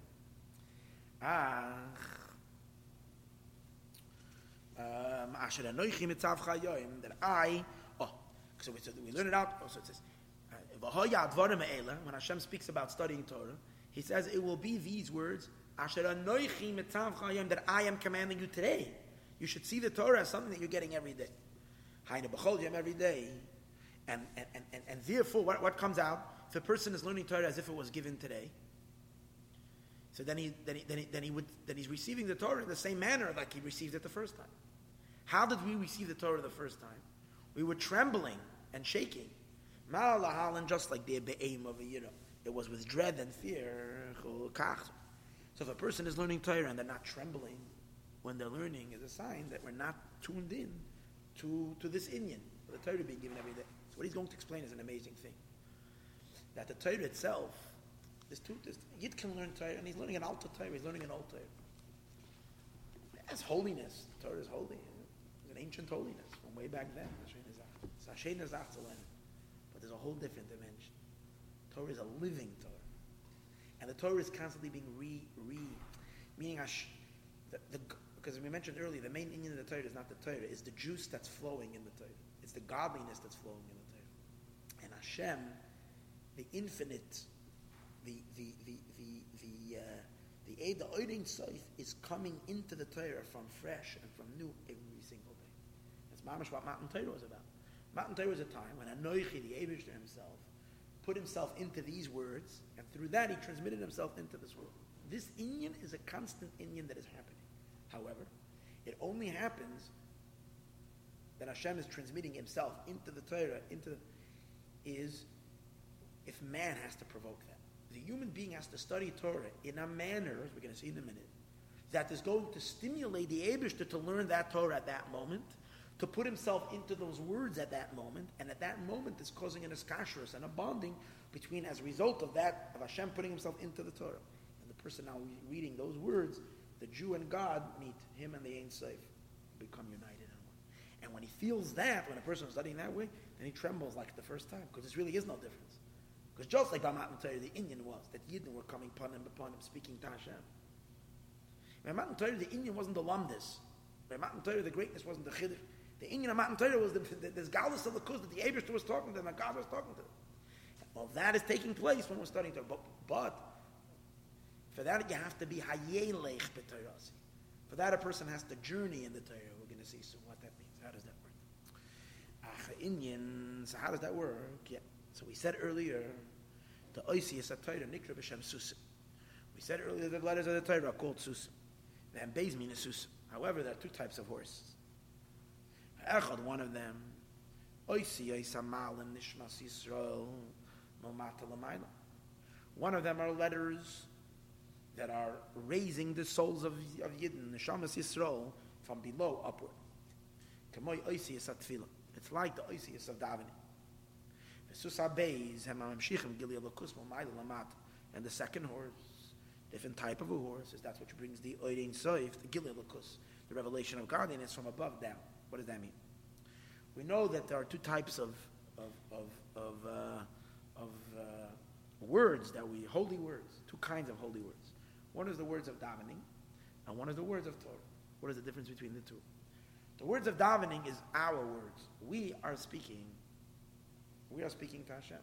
So these are words that are going up. Words that we from down here, expressing our feelings, and we're reaching up to the Eibush. Torah, Hashem is speaking to us. It's His words. So you see the difference. You got letters that are going up, letters that are going down. Like by Yaakov, Sula Mutzav Artza, there was a ladder. Malachim were going up, Malachim were going down. So davening in general represents upward letters that are journeying, heaven-bound letters, and the letters of the Torah are earth-bound letters. What's the nekuda? The point is like this: as we said earlier, a letter is a vehicle, because a letter is just an empty thing where you put content into it. You put content into it, and you're sending it off. So. By davening, for instance, is the word you can mumble the words and it's mumble, and then it's just hollow letters that go on. A davening, to be a davening, you have to put your heart into those letters. You put your feelings. You take your yesterday and your experience of the yesterday, and you put it into today's davening. Whether it's your frustrations, your difficulties, whatever it is, and you put it in. You put that in. You're putting yourself into those words, and then you're sending that. Those words up to Hashem. So you're taking something of yourself so you're riding on that horse and you're lifting yourself up higher through those words. And it's more than that, as we're going to see soon. It's not only that you're taking your feeling and you want Hashem to know what you're feeling, but more than that, the person is attaining higher levels of consciousness during davening. Davening takes you, just like you hop on to the first pasuk, Haidul Hashem, Kiru B'Shmaya Dibu Amal Eloisav, it's jumping onto the horse, and so forth. You're going. As you're moving through the davening, if you're concentrating on what you're saying, it carries you to higher levels of sensitivity. You start feeling the Eibishter more. You start feeling godliness. You start feeling as the Eibishter of the world. There's something godly. There's something holy. And you're moving higher and higher and higher to higher levels of consciousness. And you begin davening with more simpler things. Shalom Yasani Aved, Shalom this, and then make me a guide, and going, climb. Then you come into Baruch Shalom V'Hoya Olam, speaking how you're not seeing anymore the world, you're seeing the words that Hashem spoke to create the world. And then you go into you're talking about the Malachim, the Seraphim, and the Birchas Kriya Shema, all about the higher spheres and how they're singing Be'em B'Yira. Until you come to Shema Yisrael, Hashem Elokeinu, Hashem Echad, you don't even see the creation. The creation has melted into the Eibishter. The explosion of Ahavtas Hashem Elokecha, loving God with all your heart. Till Shemona Esrei, with Tachlis Abitul, you can't even talk. Silence. Avda Kama Maraj, only the Eibishter exists. Right? That's davening. So the davening takes the person. Momata Lamayla. The davening is geared to take a person from thicker, lower, coarser consciousness. When we wake up in the morning, we're filled only with our own ego, with a feeling of self. And we have to pick ourselves up to start feeling something godly. That's davening. But then, there's another end. Okay, so you've reached heaven. It's very beautiful. You've gone up there. But now what? You can't stay there forever. Because you have a life. To come back into you have to deal with your life. You have to pay the bill, the gas bill, the DWP. These bills are very real. You have to take care of them. So you're going to have to come down, go out to the market, shop, do that. Come back here, you open your eyes. It's an empty, kalta world. It's a cold world without anything in it. So we have to do something to change this world. That here too should be as sweet and as delicious as it was up there. Someone told me today by davening, he said, the best moment of the day is when we wrap the talis. There's that one moment you put on your talis. He says, when you wrap the talis, you're breathing. And he was expressing to me the idea that when you wrap the talis around you, like, you go away from the world, you go to a place that's so pure and so holy. I said, yeah, but you're running away from everything. It's not going to change. It's nice. It's a very warm place under that moment of the wrap. But the point over here is not to stay all day wrapped in the talis. The point over here is that you have to bring the kedusha when you reached when you were in the talis wrap down here. But how do you do that? So that's through learning Torah. Because in learning Torah, you're taking godly ideas, and what are you speaking about? Speaking about the world. Speaking about, that's what the Torah deals with. The Torah deals with a shorsh and agach hasapara, and with an ox that gored a donkey, and it deals with all the arguments and all the lies and the deception. And this guy argued so, and how do you investigate who's saying the emes and who's saying the truth? It's getting into the very nitty-gritty of this world. It's getting into the kishkis of the creation. And again, there's no subject that Allah doesn't deal with. Every aspect of the world. Which means that means purifying the creation, bringing the godliness that you've attained by davening. You reached up to the Eibishter, and you're bringing it down. So that's the idea of the two kinds of horses. The two inyanim in Torah. The rising up first towards that light, where the person is yearning for the light, and then as a result of that, when he learns Torah, he draws that down light. Now, what happens, however, if a person doesn't do an upbound journey? If a person doesn't first journey up to the heavens, but he says, I just want to learn Torah. I'm not into the davening thing. Davening scene is not for me. Higher consciousness, I'm a simple guy, I like to just learn. So the problem is, he says, it's not really working. Because in order to get the light, you first have to go up there. Then you can draw that light down in the Torah that you're learning and transmit it into the world. But you have to first go to the light. And so that's the idea of ayelech. Because if not, the person doesn't do that. So he's learning a Torah. He's learning Torah, but the Torah is lacking the godly. The flow of the Ein Sof light is not in the Torah. It's in hollow Torah. In order for the Torah to be filled with light, there has to be a strong davening before. That wakes the person up, as we're going to see. Okay, so now let's read. The Oisias of Torah Nikab Shem Sus. Beis Min Sus. Echad is Oisias Hamal and Nishmas Yisrael Mamata Lamayla. Are the letters that raise the Nishmas Yisrael from down below up. Kama Oisias Atfilah, like the Oisias of davening. The Sus HaBeis and the second horse. Hema Mamshich and Gilead Lakus Mamayla Lamata. These are the horses which are carrying godliness downwards. V'hainu Kishem, just like She'iyaf Shalei Olam B'loi Ruchais Pirish HaBeis. It says like this. We said earlier, just like the world can't be without Ruchais, without the directions, so too the world can be without Jews. And we'll explain that one. The Ruchais are that just like the world can't be without limitations, or else it wouldn't be a world, so too it can't be without Jews who break the limitations and break the boundaries. Remember I told you earlier that the word Ruchais has two meanings. One of them means directions. Another meaning that Ruchais means winds. Wind that blows. That's Ruchais. So just like the world cannot be without Ruchais, also has to mean that just like the world can't be without blowing winds, so too the world can't be without Jews. If we're going to learn this pshat, that the Ruchais means winds, I guess the Mefarshim give two meanings on what means Ruchais, directions or wind. So if it means that, how does it apply to Yidden? Wind blows in two directions. There's wind blowing from that. Okay, wind is that's going around this way, but wind is blowing. There's a upper higher currents that are coming downward, and then there is low pressure air that is blowing up. It's blowing in two different directions. So Yidden, how do the Yidden bring the Eir Ein Sof into the world? This that Yidden have to be, they're the ones who bring. It's through the Ruchais, the blowing in the two winds. The blowing meaning the soul rising upward. That's the wind of the neshama rising up to the Ein Sof. And then the wind of the godly response of bringing the Eibishter's Ruach back into the world. The spirit of man rising towards God, and the spirit of God being drawn back down into the world. As he says. V'zehu, again, Beloy ruchos pirish habeis. The second meaning of ruchos. Heim ruchos hanoishvos b'olam. These are the ruchos that are it's amazing. I'm not going to say that the one, I don't know who did this, but someone made these footnotes, and he messed up very badly, because he keeps on fixing that you have to fix certain things over here, and you don't have to fix anything, because he learns, I guess it didn't have, that the ruchos has two prushim, whatever, if you look at the bottom, you see that if a dreta kab, and I don't know someone made this, and it's not mamish not negeya, because he wants to learn Shem Shaliyah Shel Olam B'Loi Ruchos Pirish Beis Ruchos, two Ruchos. He's not saying two Ruchos. Pirish HaBeis in Ruchos. Earlier he said there's a Pirish HaAleph, there's a first Pirish, and now he's learning a second Pirish in Ruchos. And he made another few mistakes. I don't know who did this. I have to send in some corrections. So Pirish HaBeis and Ruchos and Noishes B'Olam, which are what? Milmata Lamaila, the Ruach that blows upward. And wind that blows downward. Kach so too, Iyah Shel Olam Below Yisrael can't be without Yidden.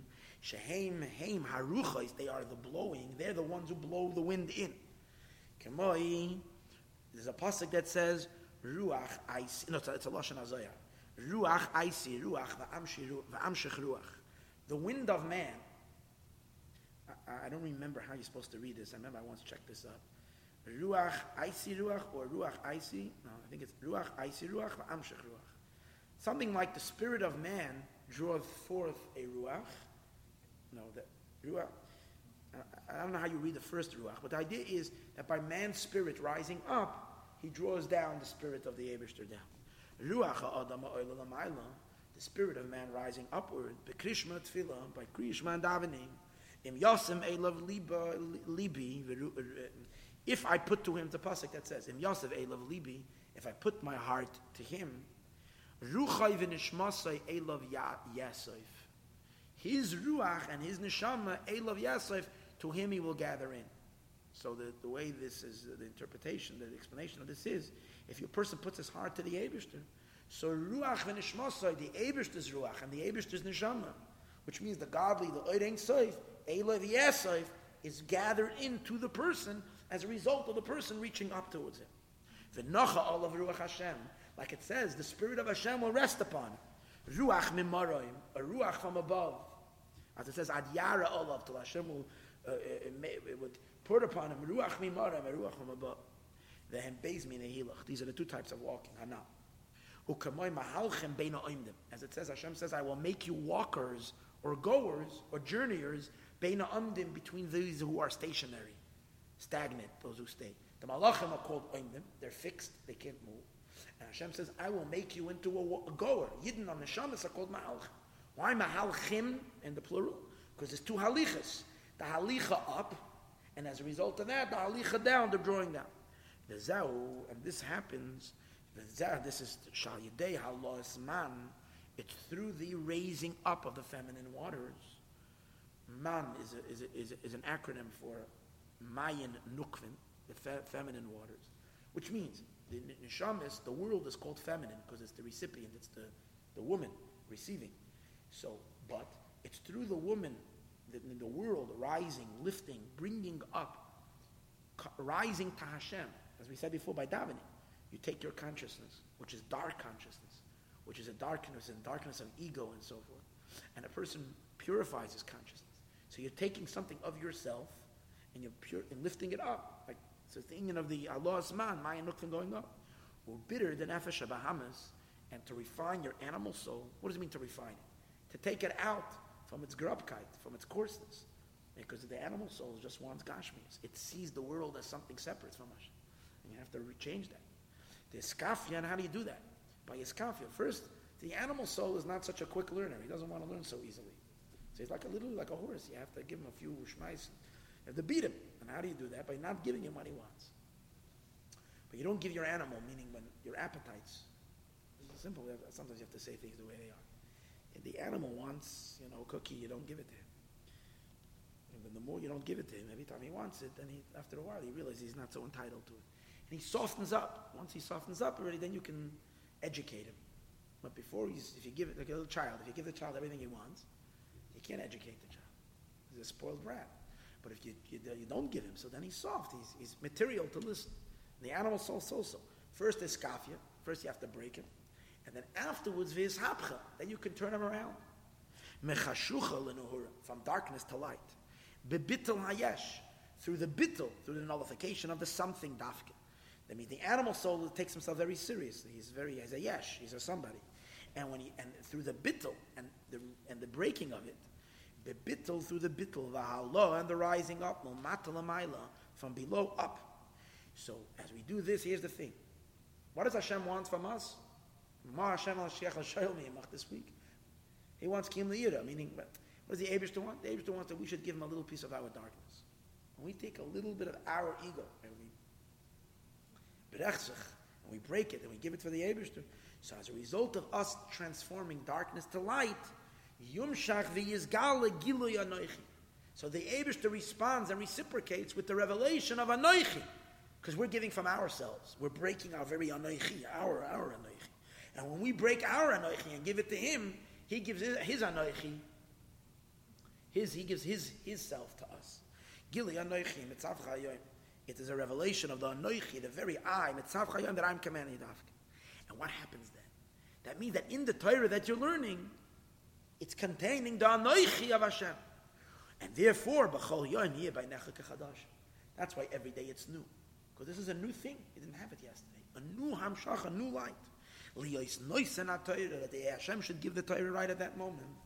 Like it says, koinen shamayim bitvuna, that Hashem establishes the shamayim, the heavens, bitvuna, with understanding. It's a puzzle. That Hashem establishes the heaven with tevuna. What is the deeper meaning of that? Koinen shamayim bitvuna. So he says like this. The heavens are referring to the Torah. Torah is called heaven. Everyone remember something. Torah is very holy. It's spiritual, it's holy. But its holiness, but we call it heaven, because just like there's the Aretz, earth, and there's the heaven, and then there is what's beyond the heaven. What's beyond heaven is the Eibishter. So the same is also, there's the earth, there's the Torah, and then there is the Eibishter, Hashem. But koinin shamayim, right? But we need to bring the Eibishter into the heavens. Koinin shamayim, Hashem establishes the heavens. First of all, why is the Torah called heaven? Why is the Torah called Shemayim? Because Ruchni is whatever, but there's deeper meaning to that. The word Shamayim is established. Rashi says is Eish and Mayim. Fire and water. That's what makes up the substance of the heaven. Fire and water. Hashem brought together fire and water and made the heaven. We know that fire and water is what? Chesed and Gevurah.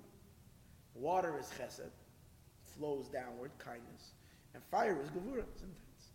The entire Torah consists of the combination of these two midas, Chesed and Gevurah. Where do we see the entire Torah is consisting? Because what is the Torah doing in every aspect of Torah? Shisha Sidra Mishnah, the 6 orders of the Mishnahs. What is the Torah doing? In Sefer Nezikin, the Torah is saying who's guilty and who's innocent. Chayiv and Pater. Guilty is Gevurah. Pater, innocent, is Chesed. In Mesachtes, in Seder Taharis, what is Hashem saying? Tahar and Tameh. Tahar, something is pure, it's Chesed, it's being drawn close to Hashem. Tameh, it's being rejected, it's impure, invalid, it's Gevurah, being pushed away. In Sefer, Sefer Noshin, Mutter and Asa, permissible or forbidden. Also in some Akachim, food is kosher or not kosher. Permissible means that you can lift it up to God, draw it into your relationship with Hashem. Asa means it has to be rejected and thrown into the klipa. You can't draw it close. So Hashem is rejecting it. So all of the Torah is exactly that. Is the yeah and the no, the positive and negative charge. So the Torah is, that's why the Torah is called Shamayim, Eish and Mayim. However, as beautiful as the Torah is, and the Torah is Eish and Mayim, it's meaningless if the Eibishter doesn't imbue these midos with his very self. The Anoichi has to enter into the Shamayim. So the Pasuk is saying, Koinein Shamayim. Hashem establishes the heaven b'tevuna, with Chachma and Bina. Chachma and Bina are higher than the midos, and we know that the Havaya b'Chachma Hashem resides, the Orein Seif resides in Chachma. And through Chachma, through Bina, Chachma and Bina are always together, it's transmitted into the 6 emotions. So now the 6 emotions are not just emotions, but they're saturated with the Eibishter himself. But what do we say? What does the Lashon say? Not atta konanta shamayim bitvuna. You established it way back then. Koinein. Now, every day, the Eibishter is continuously imbuing the shamayim, which is the Eish and Mayim of the Torah, with what? With Tavuna, with the Chachma and Bina, which is higher. Koinen Shamayim Betvuna, Koinen Lashon Hoive, it's present. Gamkin, Shamayim and Midas HaTorah. Shamayim are the Midas of the Torah, Eish Shamayim, fire and water. Chesed, the Gevura, which is Chesed and Gevura. Kosher, Puzzle. This is Kosher. We messed that. We forgot that. When a Kachin, it's Kosher and Puzzle. Kosher, or in Moyed, Sukkah is Kosher, Puzzle, whatever. For Koinen Shamayim, the Eibush establishes, Hamam Shachis Moichen Chadashim B'chol Yoim. Hashem is drawing new vitality, new Moichen, new Mi Chachma Bina, from Chachma and Bina. It's being drawn into the Torah. Sha'Torah Kadma Li'olam Alpayim Shana, because the Torah precedes the world 2,000 years, and we explained earlier what are the 2,000 years. Chachma and Bina called the 2,000. Why? A'alevcha Chachma, A'alevcha Bina. A'alevcha is 1,000. Makar Torah. It's the root of the Torah. So you see from here that there is that Torah is not a dead Chas Shalom, an old, ancient, this week in the Parasha, no, last week in the end of Escham, the Yuktma Yeshayna, it's not like Rashi brings, it's not an old document, it's a new thing. So what Chazal tell us, B'chol Yoim, is another indication that Hashem invests himself into the Torah every day. It says, B'chol Yoim, HaKadosh Baruch Hu Yoishev V'oisik B'Torah. Gimel Shots. Every day, Hashem sits and studies Torah 3 hours. The first 3 hours of the day, Hashem is sitting and he's learning Torah. What does that mean? HaKadosh Baruch Hu is referring to the infinite light. HaKadosh Baruch Hu is Yoishev. He sits down. What does sitting down mean? Lowering oneself. When a person sits down, he's lowering. Where is he lowering it? He's lowering his infinite light into the Torah. In 3 hours, the first 3 hours, Chachma, Bina, and Das. The 3 Moichin. Before we emphasize just the 2, Chachma, Bina, now he's emphasizing the 3, Chachma, Bina, Das. The 3 hours through where he's channeling the Oirein Tzoif into Gimel Shas. Shakadosh Baruch Hu Atzmus HaMatzel. The Kadosh Baruch Hu over here is referring to the essence of the emanator. It's referring to Hashem himself, higher than the attributes. The emanator, the attributes are the emanations. This is the matzil, the emanator from where it's all coming from. Yoshev sits down, b'pchenes yeshiva, v'hashpala b'Torah. He's being mashpal and lowering himself into the Torah. Begimel Shas in the 3 hours, Gimel Moichin, the 3 Moichin. However, how does Hashem do that? Hashem does that together with the person. When the person is learning Torah, that's when. Okay, there is the end of the day, Hashem does it every day, but then there's what Chazal say. Kol ha-koyre v'shayna, whoever is koyre, koyre means he learns Chumash, he's reading. V'shayna means he learns Mishnayos. HaKadosh Baruch Hu koyre v'shayna kenegdai. Hashem also learns along, but the Gemara says Hashem learns with him. It says kenegdai, opposite him. What does it mean, kenegdai? It means to the degree that the person, as we're going back to what we said earlier, the only way that Hashem invests himself into the Torah that the person is learning, if the person wants God, Hashem never imposes. He doesn't want to come and invade your space if you don't want him. He only wants to come into your space if you invite him in. How do you invite him in? By davening. In davening, your neshama is crying, and he says, my soul is yearning for you. Hashem says, you're yearning for me. Okay, here I am. So then when a person is learning, the Eibishter is with him. Kol ha-koyre v'shayna, HaKadosh Baruch Hu koyre kenegdai with him. Connect dafka shelafi erech bittel adam benafsha, in accordance to the person's bittel, in accordance to how much a person has surrendered his ego. Because Hashem wants to come. But if the person is filled his entire space with his ego, God doesn't have space to come into. So you have to make room for him. How do you make room? By removing yourself a little bit. That's when you have room. The person has to create the space. Like the Kotzker Rebbe once said, the Kotzker Rebbe went into seclusion for a very long time. A very long time he was in seclusion.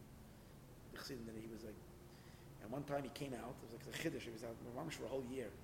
He came out, and he was like in the Kotzker, and he said, Wie der Eibishter? where is God? And everybody's saying, Hashem is everywhere. He said, Nay, where you let him in, that's where he is. Hashem will only be where you let him in. What does that mean? This nakuda. Hashem is where you create space. What's the space? Bittul. When you're not there, that's where the Eibush is. When you surrender yourself, and you're not doing what you want, what he wants, that's when he can come. And he said by davening is when you do that, because by davening, you come to a purer consciousness, and you realize how insignificant, small, and unimportant you are, and how everything he is, and you surrender yourself to be serving him, not yourself. According to the person's bittul of himself, of his animal soul. The gufaya gashmi and his physical body.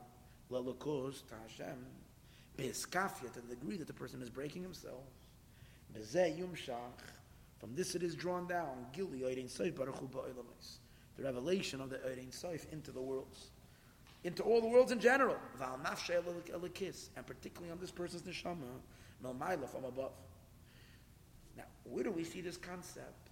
That in order for the oirein soif to come into the world, you have to first break yourself and create a space and a crush and an absence of ego. So there can be the Eibush that can come in and fill that vacancy. We find that the first time when Hashem gave the Torah, everything is in the macro and in the micro. So where were the Yidden before they got the Torah? For 210 years, they were crushed and crushed and crushed in Mitzrayim. Just like there was the Golus Mitzrayim. And he says there was two things. First of all, there was the fact that they were beaten and they were crushed, physically. But also there was something else. They were living in a world where Yiddishkeit didn't come from... Yiddishkeit was a fight. They had to break themselves to be a Jew. That's the Nikud. Sometimes we don't like... Here's the thing. We all go through this. I don't know, I go through this. Maybe everybody else does. There's a lot of pain and a lot of frustration. Why we can't get out of the darkness? Why you can learn, and you can give shiur, and you can learn chassidus and Heid Bismarck, and you're still in the darkness. And you get frustrated. Why is the Eibush to make so much? Why do I have to go through so much darkness? In that, after all the knowing and all, you still have all the unholy feelings, desires, wants, cravings. Why couldn't you just be in a place of light?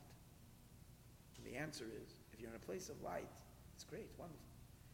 But then your relationship with the Eibush doesn't involve bittul, because you don't need bittul, because everything in you cries out, I want to daven, I want to learn, I want to this. So your very Yiddishkeit itself is an exercise of your eye. The eye itself is expanding in the Yiddishkeit. Good, it's a holy eye, but it's still enough. Lacking the bittul. But precisely because we have so much garbage and so much stuff inside of us, and in order to do anything, we have to constantly break it and break ourselves and break ourselves. That's the iskafia. And where there is the iskafia, there is space. There is no you, nicht ich, not I. And when there is no I, there is space for God to enter. So in Mitzrayim, he says, Yidden were living in a very dark energy. They were living in a space where what their natural feeling of every moment was to do bad. They were living in the Mem Tes Sharitum. And that was required. It was required. The Pashtas you learn, everybody learns.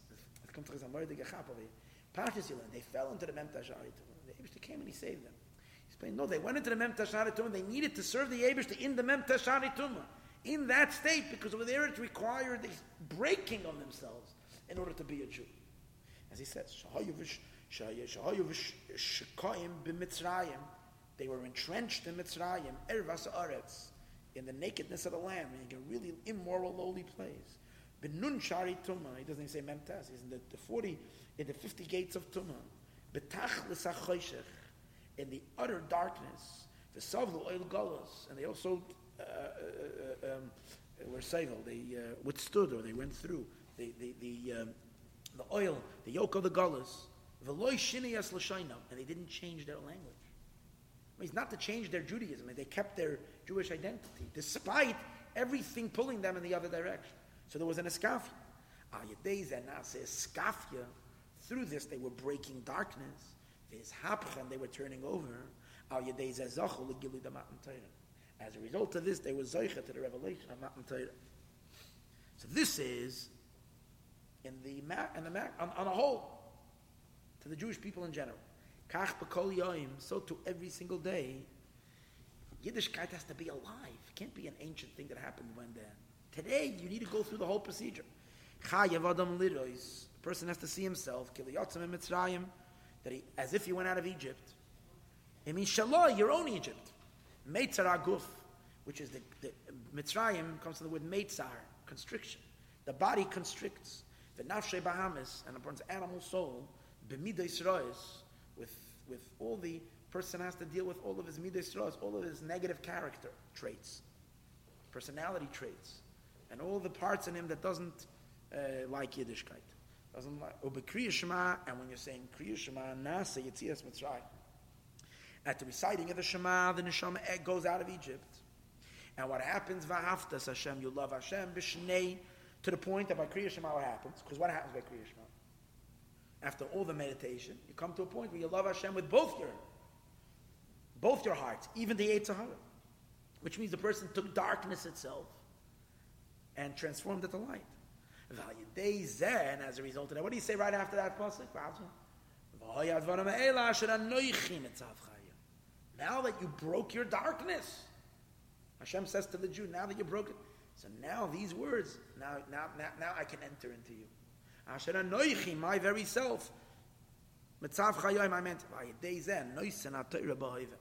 and it's through this that Hashem gives us the Torah now, not an old Torah back then.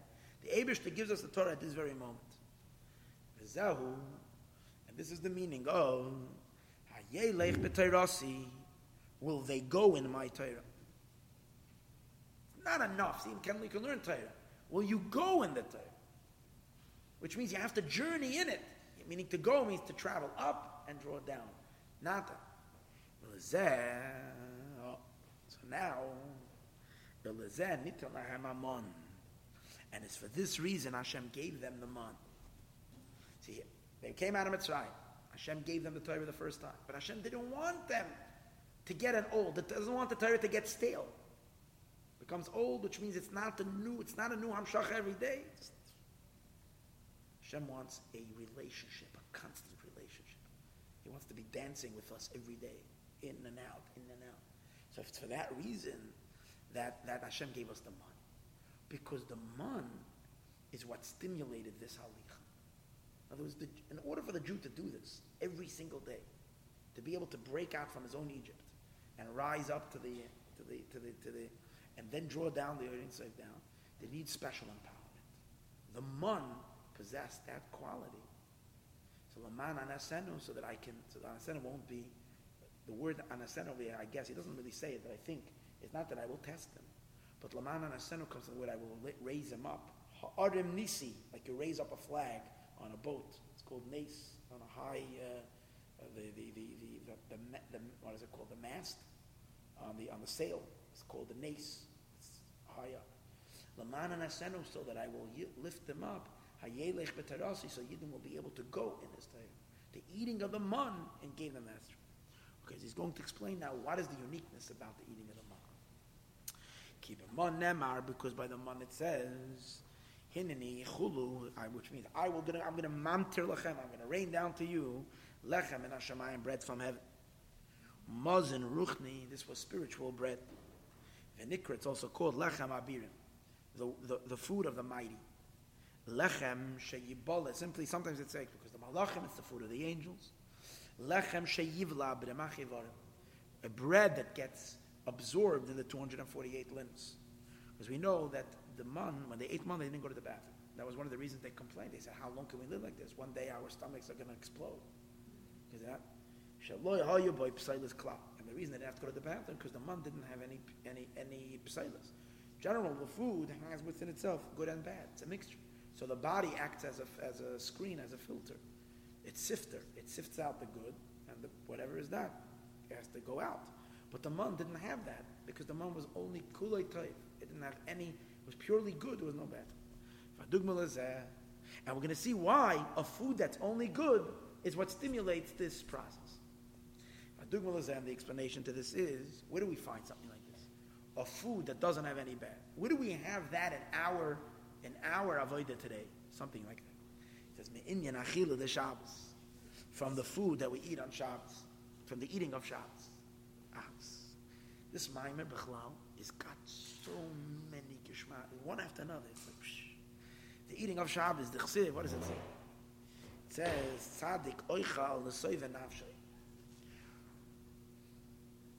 It says like this, a tzaddik eats to the satiation of the soul.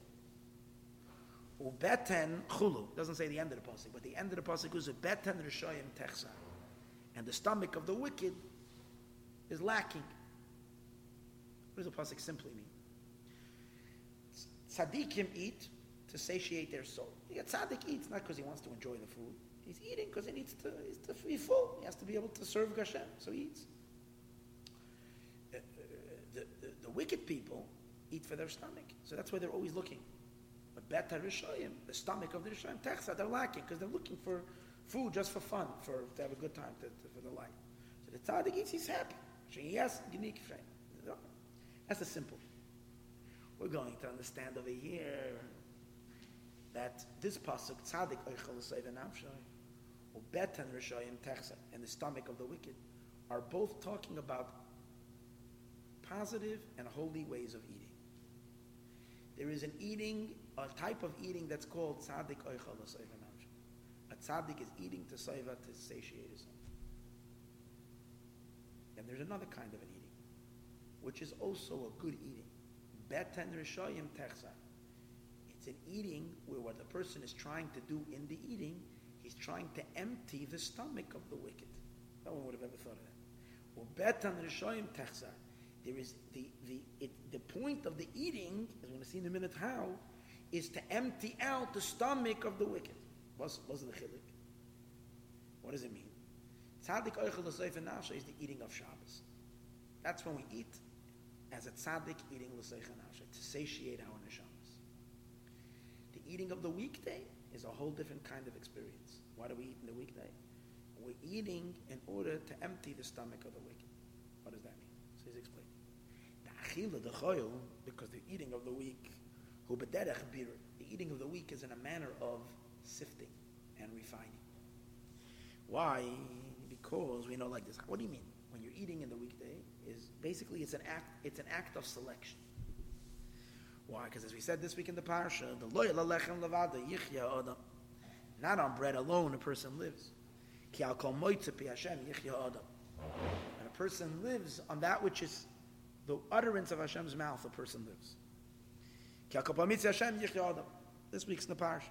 You don't live on the bread; you live on the word of God that's in them. So what is the meaning of this? Simply, you think you're only living on your bread. Hashem gives life. The Arizal says no. The meaning of the pasuk is, you're not living only on the bread. You're living on the word of God that's in the bread.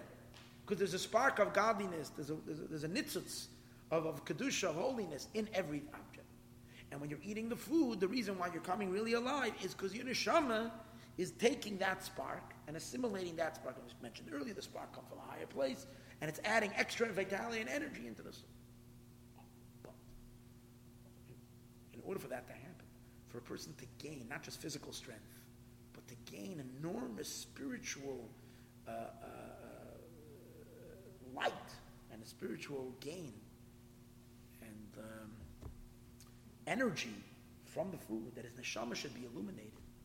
For that, you have to be able to separate the spark from the klipa.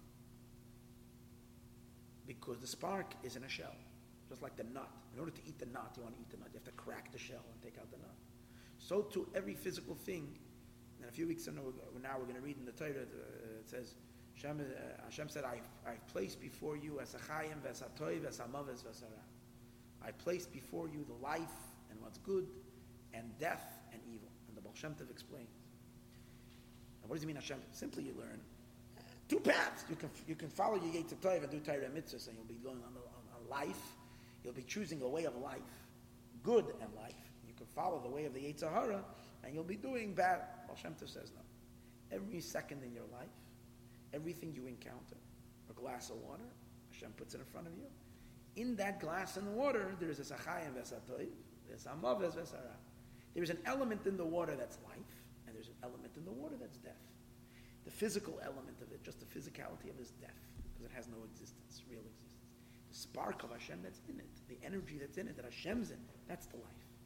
And Hashem says, Ubacharta b'chayim, select the life.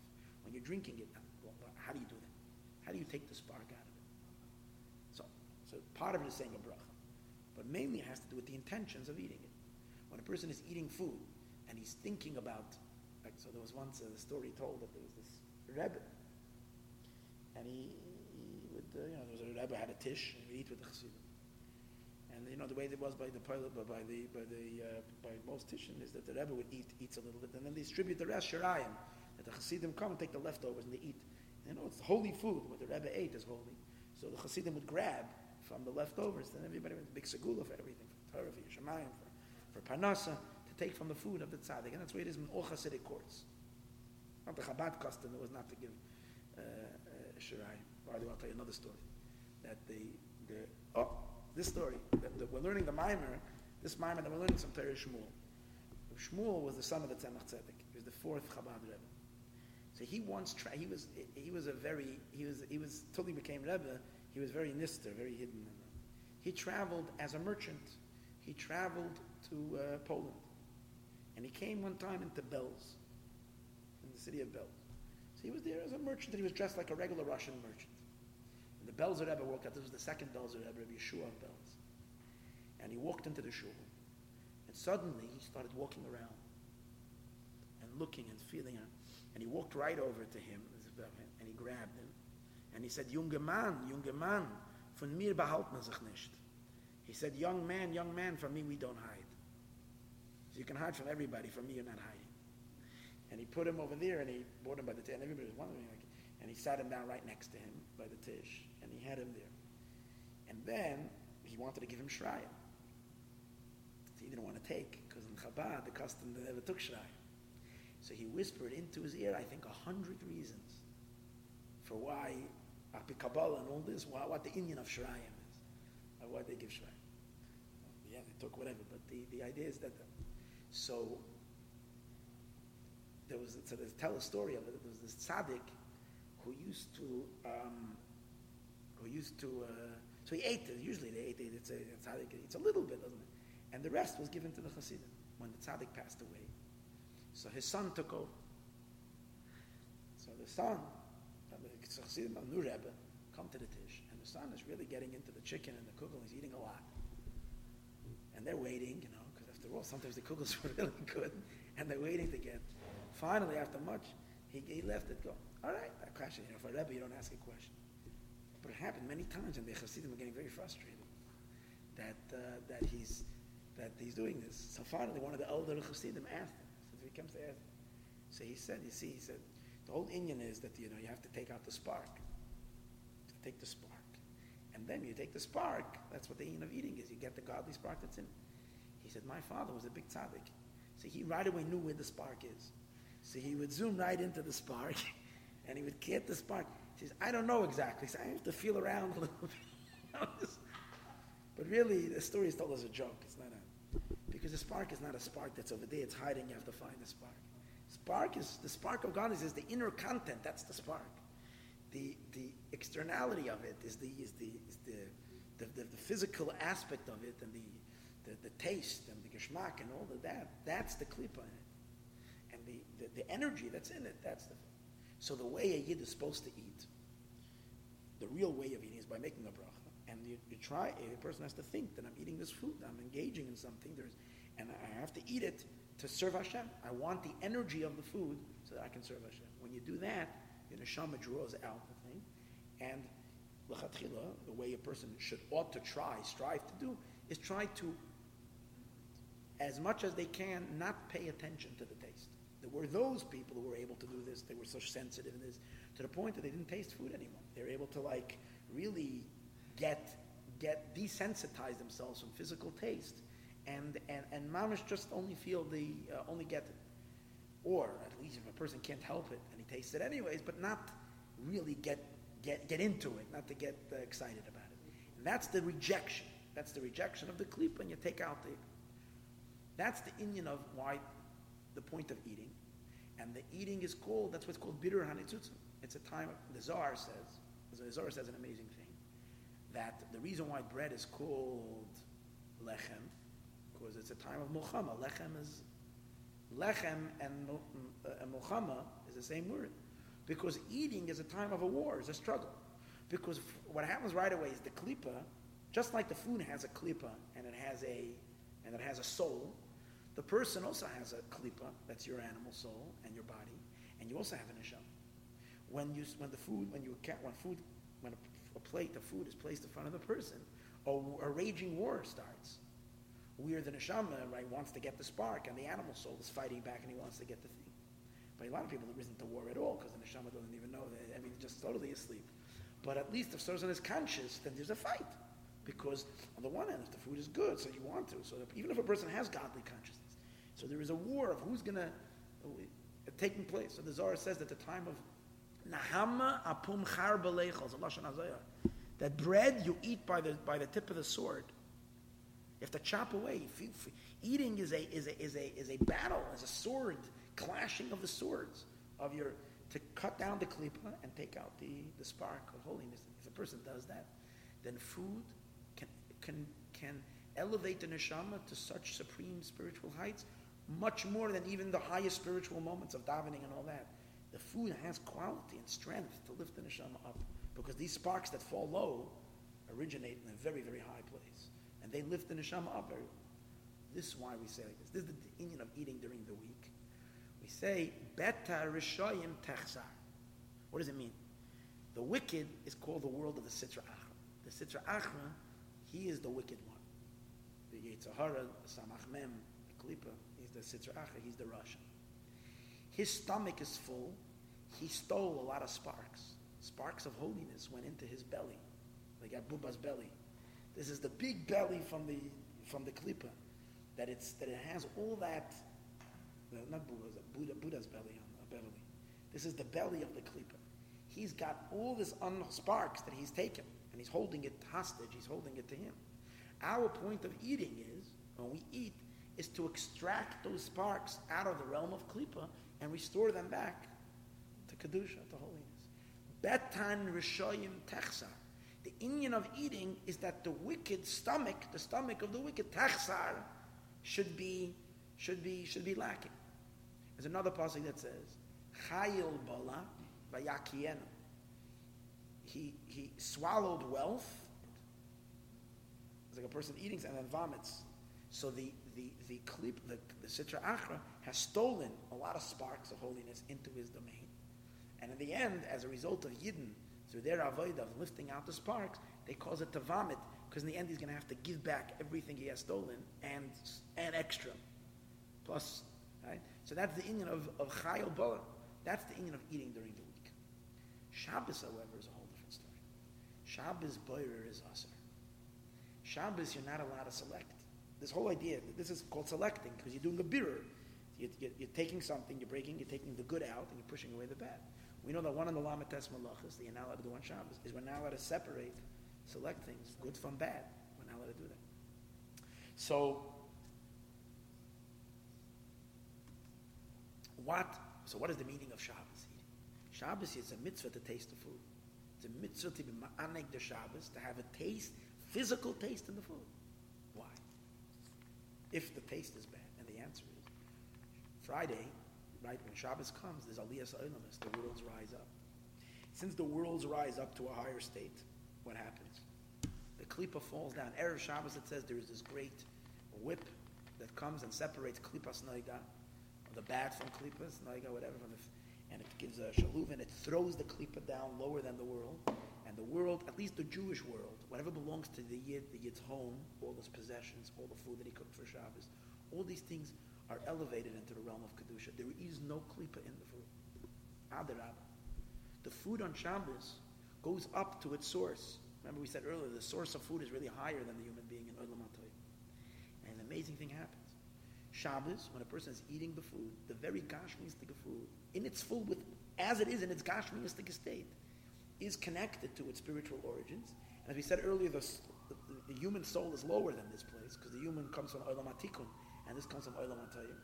And Adarabah, the person is delighting, is connecting to the Hashem in the eating of the food, in the physical taste of the food. He's connecting to Hashem.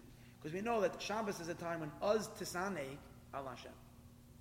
You're supposed to, the Oineg Shabbos is to have Oineg, to have delight in God. But the halacha says you're supposed to have delight from food. Delighting from Hashem. And the answer is, the food on Shabbos is the channel to the Eibishter. Because the very physical food, Shabbos-tige food, has Kedusha, not Stam Kedusha. And this is the Tainug Gashmi of the food on Shabbos, is the Tainug in Elikus. What? Is an hour fast.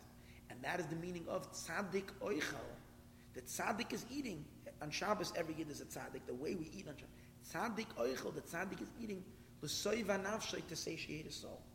It's not in order to separate good from bad. It's only to fulfill his neshama. His neshama is longing for godly delight, for the experience of the Eibishter. And in Shabbos, he's eating. The achila of Shabbos is the pechina, is this level of tzaddik oichel l'soiva nafshay, as opposed to the eating of the week. So it's two kinds of eating: weekday eating and Shabbos eating. As he's going to explain soon, that's the idea of man. Man was always Shabbos eating. Man didn't have any pseilas.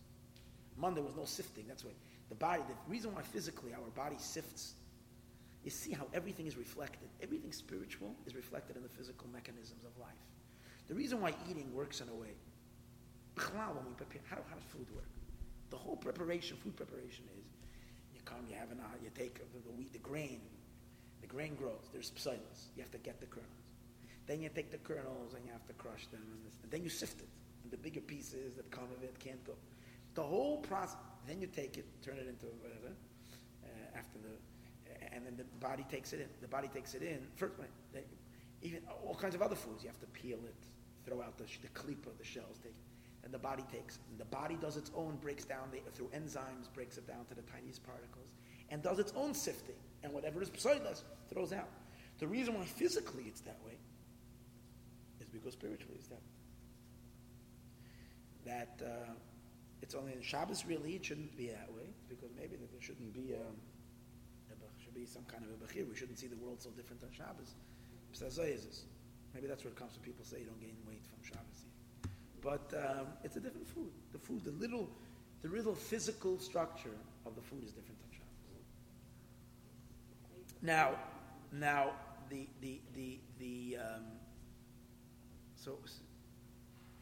so man was similar to that. Now he's going to explain soon. This is where he's leading this. The Torah is also called bread. And there's two dimensions to the Torah. There is the revealed Torah, which deals with the world, and there's the Pnimius Torah, as we're going to see, which is the man. Okay, let's read it. Okay. Let's go back now to the answer. The achila, the choil, the eating of the weekday, who bederech birur, is in a manner of sifting through. We said the loyal lechem levada yichya, ki kol moitze pi Hashem yichya adam. Person lives on the moitze pi Hashem. Vayidei achila the adam, and it's through the eating of the person nizbar nitzatz elukus. He selects this godly spark sheyesh b'machol gashmi, that there is in the physical food. Shenafal b'shviras hakelim, that this spark fell down in the shattering of the vessels. Va'apsoiles nitche, and the shmutz and the residue nitche gets pushed away. And through this, beten rishayim techzar, we cause the stomach of the wicked, which is the clip of to lose his nitzos, because he loses weight. Oh, that's what we're causing. We're giving. That's right. We're putting him on a diet. V'chayil bala vayakienu, and a chayil, a wealth, the wealth that he and he spits it out. Mibitnoi tayrishenu. From his stomach, you will take it out. Ach b'Shabbos, however, on Shabbos, boirer is us. V'achila the Shabbos, and the eating of Shabbos, who mitzvah is a mitzvah. B'derech tainug, in the way of tainug, in the way of pleasure.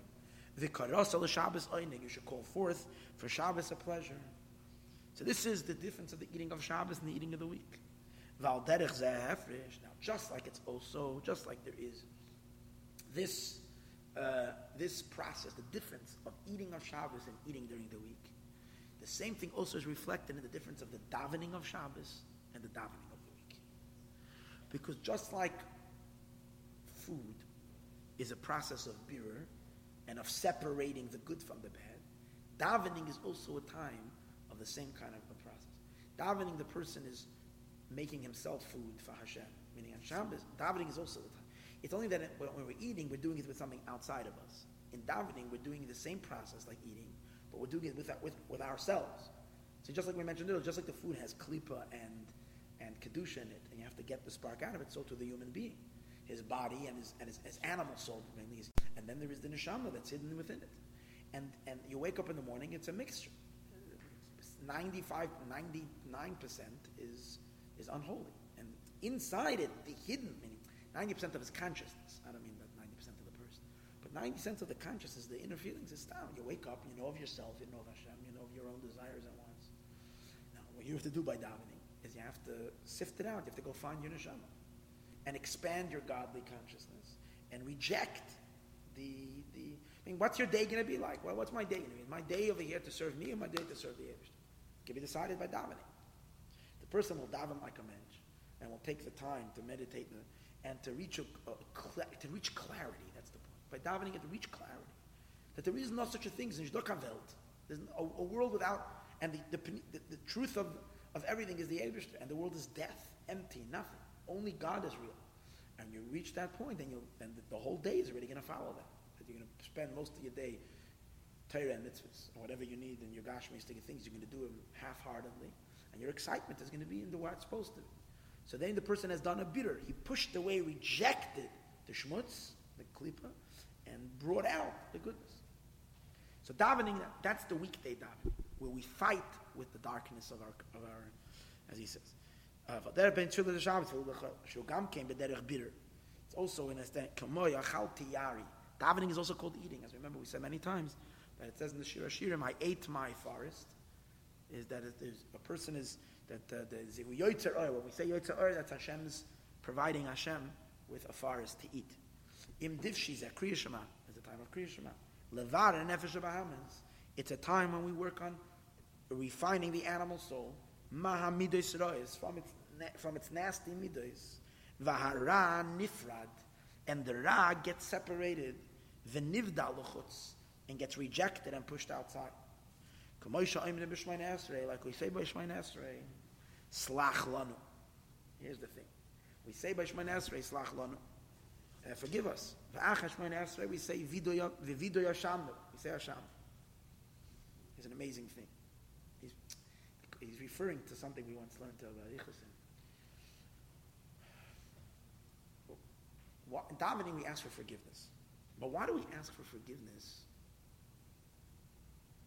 at the conclusion of davening? Also, Shenach daven, as you read by Shemayin Esrei, Slach Lanu, Hashem Nebagad. You should say right in the beginning, before you start, you ask forgiveness for your averes, and then you start getting closer to Hashem. First, you clean. A person is going to come to a king, and in front of the king, he's going to go take a shower. Then get up, pick up soap, start scrubbing. You don't do that. Clean yourself in your house, and then you'll come to the palace dressed like a mensch.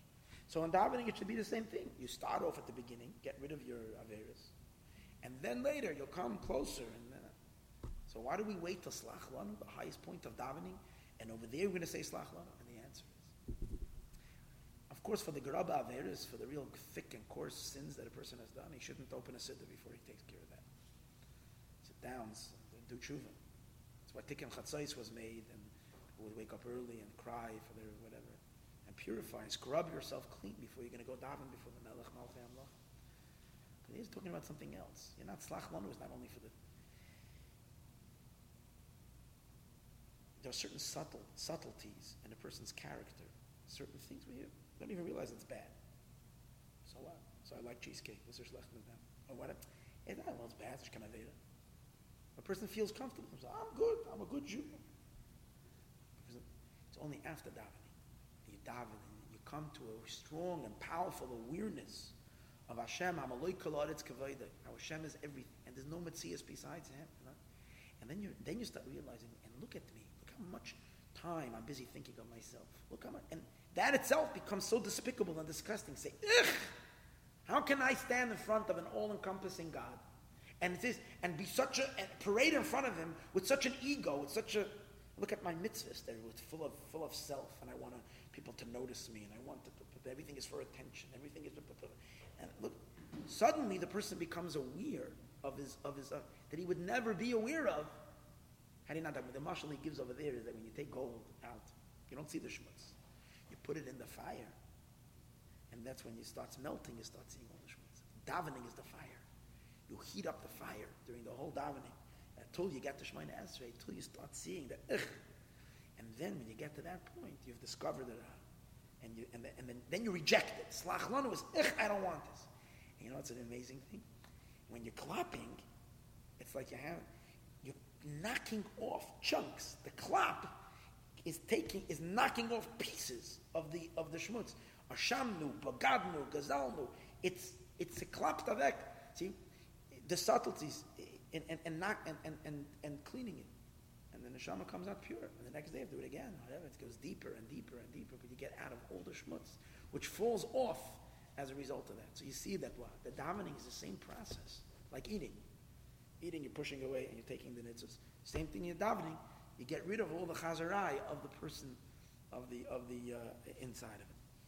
So as he says, Sha'imrim Shemar Esrei Slach Lanu Va'achash Man Esrei Videi Hashamnu. The closer a person comes to Hashem, who margish yoser, then he senses more harichuk melikus, how far he is. Machmas harasha boy, because of the ra that's in him. Umispared memena, and the ra gets separated from him. V'noifel hapsoila shaloi, and the psoilis falls away. That's the davening of the weekday. Davening of the weekday is not up to clapping the whatever. Avolat tefillah, the Shabbos is a whole different davening. So the weekday davening is supposed to involve elements of bitterness, tshuva, bitterness. Shabbos davening is supposed to be a pleasurable davening. It's not a time of pain; it's a time of intense joy and delight. Avolat tefillah, the Shabbos, v'bchina simcha v'tainam. It's a joy and a pleasure. Kamay az tisaneg, then you will be in the ma'oning in the Shabbos. V'yanuchu ba, it's a rest. The Yismachu Yisrael v'katche shemecha, Yidden will rejoice with you, those who sanctify your name. K'moi b'chinas achila de Shabbos, just like the eating of Shabbos. She'enoi b'derech bitter p'seilos. It's not in a manner of refining the p'seilos. Kach yoven achila de man.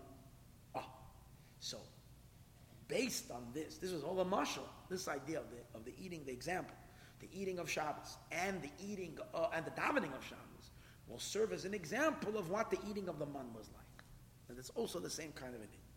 Kach yuvan achila daman lehoya by pseilas klal. There was no pseilas. Rakal derech tainu gemesikas. Basically, in our regular eating, isn't it good? In our regular eating, the person stands above the food, and he's doing something, lifting out the shmutz, pushing away the dar. Shabbos eating, the food stands above the person. The person is just a recipient. The food is giving kedusha into the person. By the weekday also, you're lifting something from below, thereby putting it back to its source, and then it's shining down. True. But the ikar inyan of eating in the weekday is the person lifting up. Shabbos, the person is, and davening is also the same thing. The person is dealing with his garbage and getting rid of it. Shabbos, he's just standing, and Hashem's light is glowing upon the neshama. Similar to that, he says the man. The food of the man was a godly transmission to the person. There was nothing to, we weren't lifting, we were just absorbing. Rakal derech, kachil the man, loyoy b'pseilas klal. Rakal derech tainag gemesikas. V'nikra lechem in Hashemayim. Lechem in Hashemayim doesn't have any, from the Aretz. Lechein, therefore, oyeshayches lehilach the Torah. That's why it was connected to causing a walking in the Torah. Remember earlier we spoke about the journeying in the Torah. The only way we can draw down the infinite light into the Torah is we first reach out and yearn for the Ein Sof. Eating man brought us, stimulated within the person the yearning for the Ein Sof. Why? I won't explain now. Kihine, for behold, Talaz Dargan, there is three. Now I'll make a little tiny introduction. And that is as follows. That lechem in Haaretz and lechem in Hashemayim, Torah is called bread. Torah is called bread.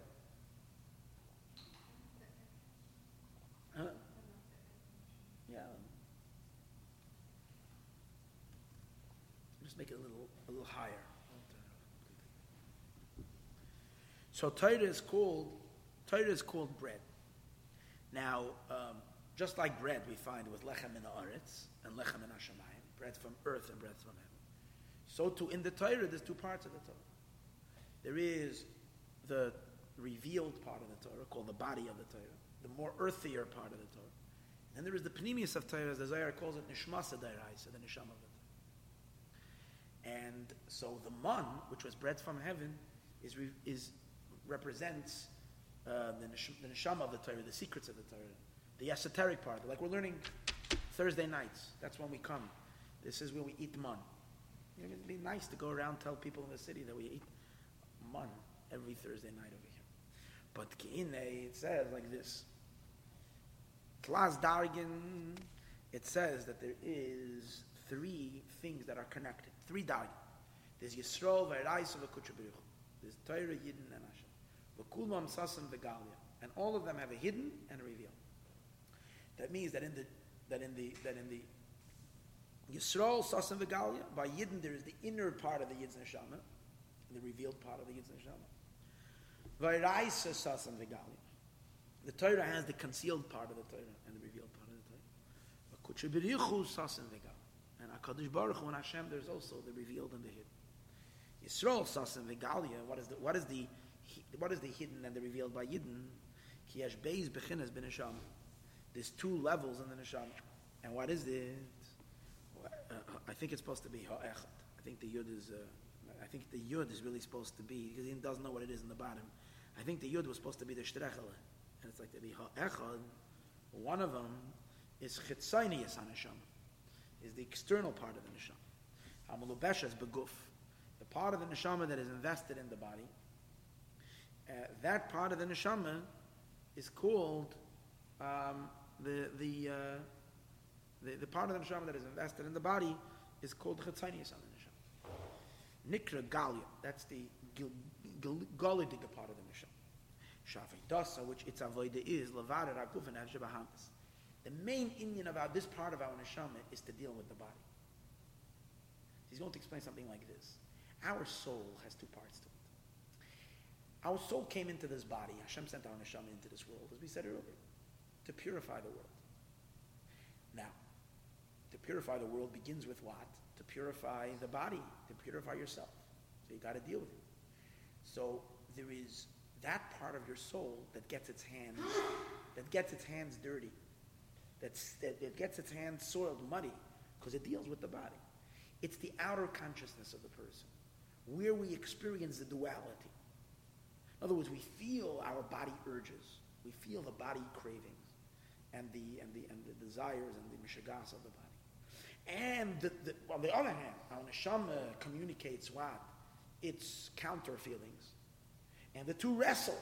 It's the fight, the Yetzer Tov, the Yetzer Hara. We're constantly in this battle, where there is the wrestling, the tug of war, this way and that way. So this part of the neshama is to argue with the body, and hopefully it prevails and it wins. But even as it argues, when you're wrestling, imagine when someone wrestles with someone that's muddy, someone all muddy, and someone wrestles with him. And you get muddy too. It's impossible. If someone is dirty, if you wrestle with, so if you're getting. So this part of the neshama gets affected by it. But then there is an inner chamber in the soul. There's a deeper dimension of the soul. The part of the neshama that remains pure and uninvolved and disengaged from the whole battle. And that's why we know that in every single Jew, even the people who nebuch their animal souls and their body has so overpowered them, and they have no more godly consciousness. Swamped out any feeling of kedusha from them. That means that their neshama has been so overtaken by the klipa, by the unholiness. Even they have a pintal yid, have a place in them that's sacred and holy. And why? Because there's that part of the neshama that doesn't get involved, that remains secluded. It's the kodesh hakadashim. It's a holy place. It doesn't. It's inyan. What's the inyan of this part of the neshama? Not to deal with the outside, but to receive, to delight in the Eibishter. That's its in us to sanag al Hashem. Can you say so? These are the two, the higher parts of the neshama, lower part of the neshama. Tzonius and neshama is the part of us that we have access in the weekdays. We said earlier, what's the point of the weekday? The whole inyan of the weekday is that Hashem plunges us into the darkness. The world, the weekday world, is a world of klipa. And Hashem puts us in the world to wrestle with the darkness. So which part of our neshama is active? Do we have access that we work with? Is the Chitzonius HaNeshama. The Chitzonius HaNeshama is called Yaakov. A Jew has two names, Yaakov and Yisrael. Because the first, Yaakov Avinu, two names, Yaakov and Yisrael. The word Yaakov means Yud Ekev. The Yud is godliness, the neshama. Ekev comes into what? The Yud comes into, Ekev comes into the heel. The body is called the heel. The heel is tough. Is there any part of the body that doesn't have any, that is not sensitive, that is thick? Yeah? Dafka the heel, because the heel has especially if a person walks a lot barefoot, it gets tough skin. So the body is tough. It doesn't feel, it's nishmagish the Eibishter. It doesn't feel godliness. It feels. So the heel is, so the Yud, the Neshama, the Yid comes into the Ekev. Then there's another name to every Jew. A Jew is called Yisrael. Yisrael means two words. Li Roish, to me a head. The Eibishter says, you're my head. Shaman at a very exalted level. Or Sar Kale. So the Yisrael element of the Neshama is the part of the Neshama that doesn't get dirty. In the weekdays we're called Yaakov. On Shabbos we're called Yisrael. Because we said earlier, in the weekdays we go into the world to deal with it, to fight with the darkness. Shabbos Hashem says, leave the world alone, come in. Come back to me. Come into the palace, let's enjoy me and you together. That's why, what do we say on Matzah Shabbos? One of the Zemiras. No, I'll let you guess this one. The Zemiras Matzah Shabbos.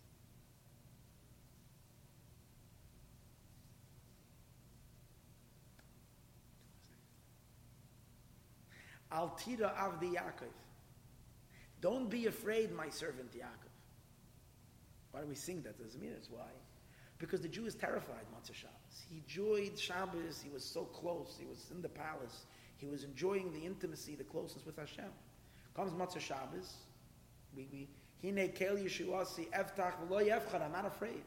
Because generally it's scary. Because we're taking the plunge. We're getting back into the shmutz. So the Jew is afraid to go. Hashem says, don't be afraid, I'm coming with you. Al tira avdi. Why Yaakov? Because you're going back to being a Yaakov Yid. And Yaakov has to fight with Lavan Arami. He has to fight with Esav. He has to deal with all the garbage of the world. So Hashem says, don't be afraid, Yaakov. But that's the Chitzonius of the Neshama, the part that gets into the deals and fights with the Panemius of Neshama, the inner part of the Neshama, the Yisrael part, the inner Jew, that we only experience on Shabbos. So now, ki yesh beis b'chinas b'neshama, echad is Chitzonius HaNeshama l'beshes b'guf. Nikra Galia, it's the reveal. Shavei doset levared aguf v'nesher b'hamas. It has to fight with the body. B'chinas eskafia, it has to break the body. V'nikra Yaakov avdi, it's also called an eved. Yidden are called banim, im kibanim, im kavodim. Avodim is the outer part of the neshama. It's called avodim, servants. And the inner part of the neshama is a ben. It's a child. It's intrinsically connected. Sheishes yamim tavoid. When do we have to be an eved? What did the pasuk say? Sheishes yamim 6 days. Tavoid. You're going to serve as an eved. B'pchinas avoida. It's an avoida. Umochama. And it's a war. Shas Tzloisa, the time of... We said, where does the main war take place? By davening. And the davening of Shabbos, the weekday davening, the weekday davening is going out to battle. Shas Tzloisa, Shas Krava. It's a time of war. It's a time of battle. And there is a fight going on. Val Derech said, you know what? I can imagine if we would daven that way. It would be like a battlefield. You hear gunfire and shooting and this and explosions. It's a war zone. It says that Hashem doesn't see in any inequity in Yaakov. That there is, Hashem doesn't look at the inequity, but there is an oven. Why? Because this part of the neshama gets soiled. Yud Ekev. Avosas in the neshama, but the concealed part of the neshama, Nikra Yisrael. That's called Yisrael. Li Roish, to me ahead. Yisrael Olu b'machshava. Yisrael arouses in Hashem's thought. It doesn't come into the world of Dibur. Dibur is the world. Is where the son of Mamar is where this is connected to Hashem's thoughts. And this is even now, our neshama is still connected to that level, the inner part of the neshama. This is the part of the neshama called the makif of the neshama. The part that doesn't come in, it's not the, what do you mean makif? Makif means it's an encompassing dimension of the soul. It's not the conscious part of the neshama. It's makif, it's hovering above. It's the root of the neshama. Now what do we know? What do we get on Shabbos? Shabbos, we get neshama yeseda. What does it mean neshama yeseda? Neshama yeseda means your own neshama, the part of your neshama that generally hovers above you. You're not conscious of it. Shabbos, you rise up to the neshama yeseda, to the makoiches makifim of the neshama, to your own powers of makif of your neshama. That's the neshama yeseda. Shabbos dafka meir b'chol echad miYisrael. On Shabbos, it shines in every yid. Shir kale, and we sing to Hashem on Shabbos. B'pchinas tanug elokus. That's also Yisrael. Yeah, another way. B'pchinas tanug elokus, which is a pleasure of godliness. Kamay oz tisaneg al Hashem is the pleasure. Kamay shakasav is also hinted to. It says that in the Beis Hamikdash, it's referring actually to the third Beis Hamikdash. Talking about it says about Yecheskel, the Nevuah about the third. It says that the Shara Chatzar HaPnimis Yeh Sagur, that the courtyard is going to be closed the whole week. It's one of the gates in the Beis Hamikdash that's closed. Shabbos that's opened up. What does that mean? That the courtyard HaPnimis that goes to the Pnei HaMelech, that goes all the way into Hashem's, we don't access it during the week. It's shut, and only on Shabbos we have access to such godliness. Shabbos yipaseach hasasim, the hidden, umeir, and also means our own neshama has a gate, a place that's locked during the week. Hameir b'Shabbos yipaseach hasasim, umeir b'pchinas gilui, and it shines in a revealed way. Mahamakif, from the makif state, it's shining into the person. So this is in the Jew the chitzonius and the pnimius. Ubetoyra, and by the Torah yesh gam kein sasim v'galia. The Torah also has the same two dimensions. There's a part of the Torah that comes to deal with the world, like the revealed part of the Torah. The Gemara is dealing with the world. This is kosher, this is treif, this is kosher. It's dealing with the arguments of people. It's dealing with the alma de shikra, with the lies of the world. The nigla of the Torah, shenikra lechem, it's called bread. But what kind of bread is that? Lechem in the aretz. K'moshe kasev, l'chu lachmu belachmi, go fight for my bread, or eat my bread and my bread. The nikra chita, it's also called chita, wheat. The word chita, wheat, because what is bread made out of? Wheat. The word chita is ches, tes, hey. Ches is 8, tes is 9, it's 22. These are the 22 letters of the Torah, but that's the revealed part of the Torah. Chal beis azven da'iraisa, the 22 letters of the Torah, shabol the varer that comes to refine, kamay kosher puzzle, comes to deal with it. That's the outer part of the Torah. Then there's visasim, and there's the hidden. The inner dimension of the Torah. Soid is verazin da'iraisa, the secrets of the Torah. Like it says, Torah is compared to bread, but Torah is also compared to honey and milk. The vash v'chalav tachas l'shaynecha. Chazal say that that's referring to the secret parts of the Torah that you're not supposed to publicize them. You're supposed to keep them under your tongue. Besides, the Arizal says that our days is coming to time. Before Mashiach comes, that this has to be revealed to the masses. The vash v'chalav. Mesukim midvash, as we say, the Torah is sweeter than honey, and that is also that's the idea of it being. That's the pnimius of Torah. That is masuk. Yeah. V'zeu davar cotton. It's like the sweetness of Shabbos. We said, where it's pleasure. See, it's parallel. Just like in the neshama, there's the part of the neshama which Inyan is just the delight. There's the part of the neshama that has to deal with the darkness of the world, and that's where there is bitterness and pain. So the same thing in the Torah also. And that's why Chazal also say about a certain Tana that they didn't leave over a davar cotton v'davar gadol. Chazal say, what is a davar cotton? Small thing and any big thing that he didn't learn. What's a davar cotton? Davar cotton is Havai is Dabaya V'Rav. It's called davar cotton. The questions of Abaya V'Rav, which is most of the bulk of the Gemara, is Abaya V'Rav. What is davar gadol? Meiser Markava. Is the Meiser Markava. Davar cotton Havai is Dabaya V'Rav. Galia, that's the revealed part of the Torah. The davar gadol, meiser markava. Sasim, the concealed. Elechein, and therefore, hamon shenikra lechem min hashamayim, the man that was called heavenly bread. Nemar boy, what does it say by the man? What did it taste like? It tasted like honey. Because the Sikas HaTorah v'tam and its taste ketzapichas b'dvash, like wafers and honey. Hu b'chines sasam u'pnimiyas HaTorah. This was the inner, the hidden part of the Torah. L'chein al yedei achilas man b'chines mesikas v'tam HaTorah. It is for that reason, through the eating of the man, which is the sweetness and the taste of the Torah, sasam da'iraisa, which is the inner part of the Torah, misoirer behem gamkein b'chines makev v'sasam de Yisrael. Here's the thing. By eating this food, when the Yidden ate man, which the Inyan of the man was, that this was the hidden part of the Torah, what did it do to them? It evoked in them their sasim, their most deepest inner recesses of their heart.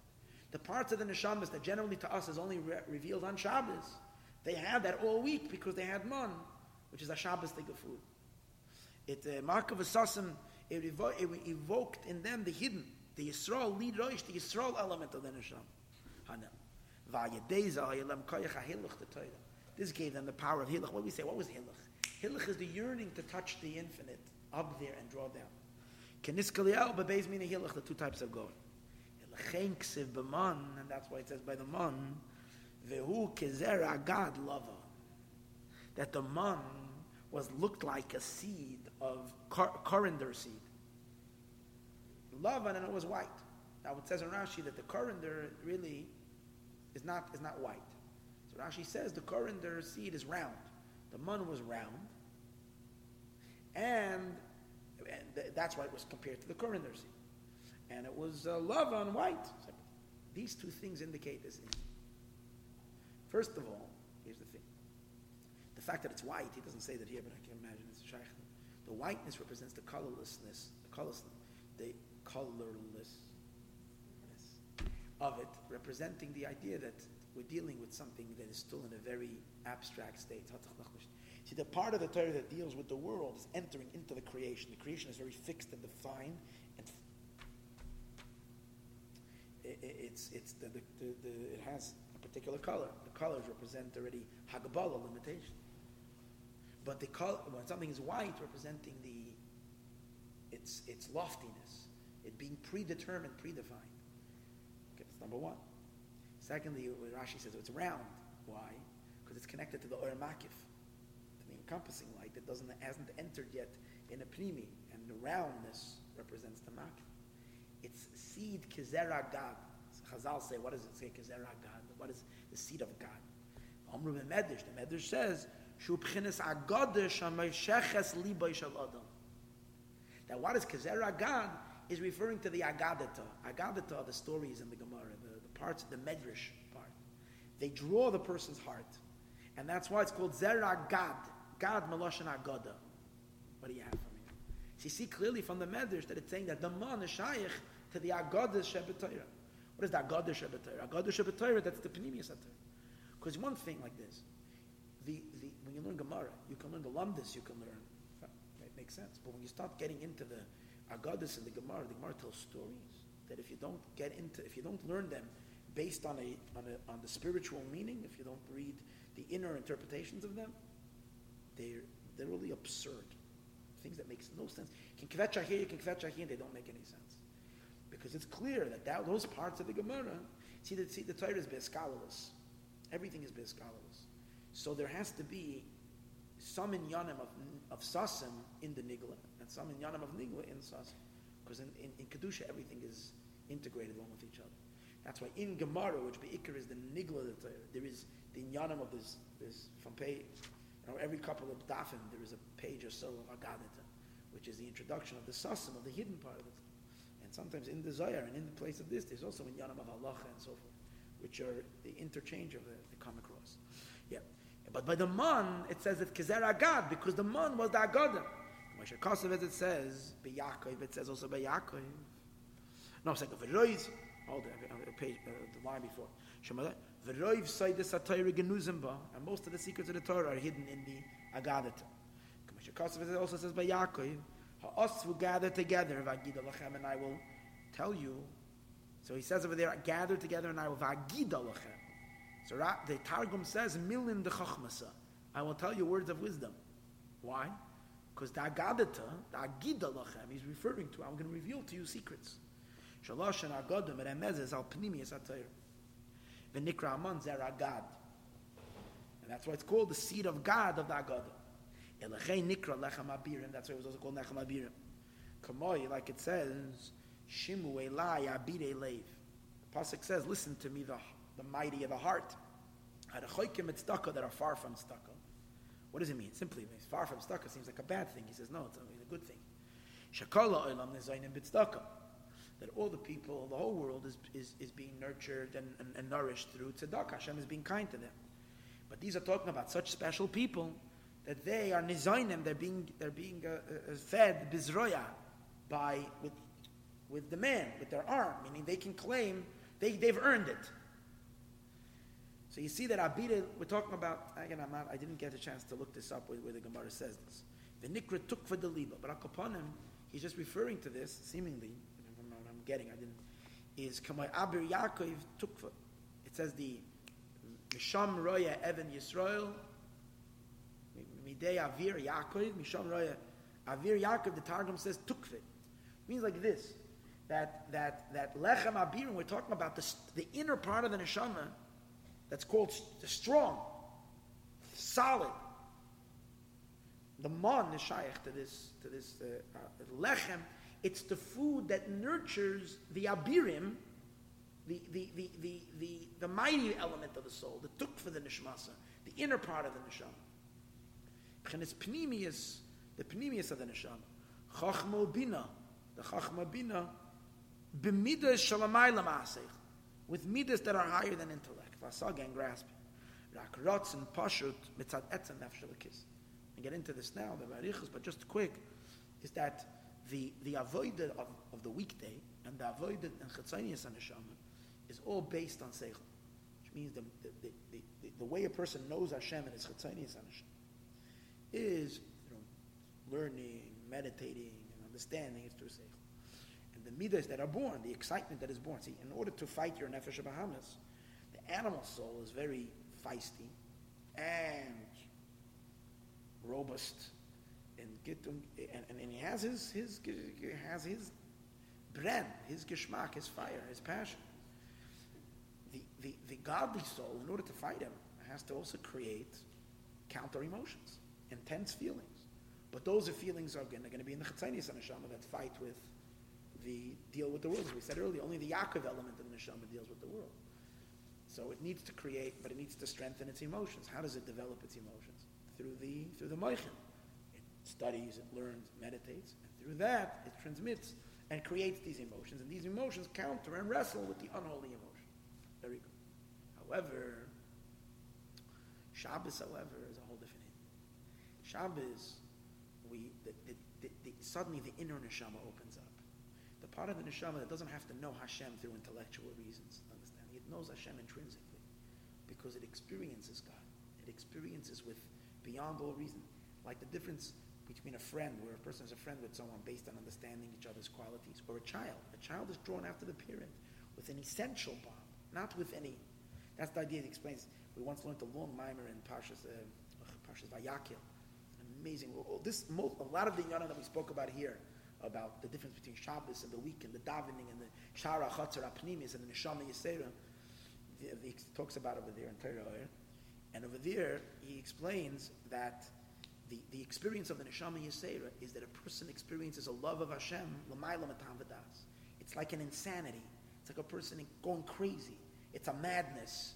It's a madness of love because it's not working through reason.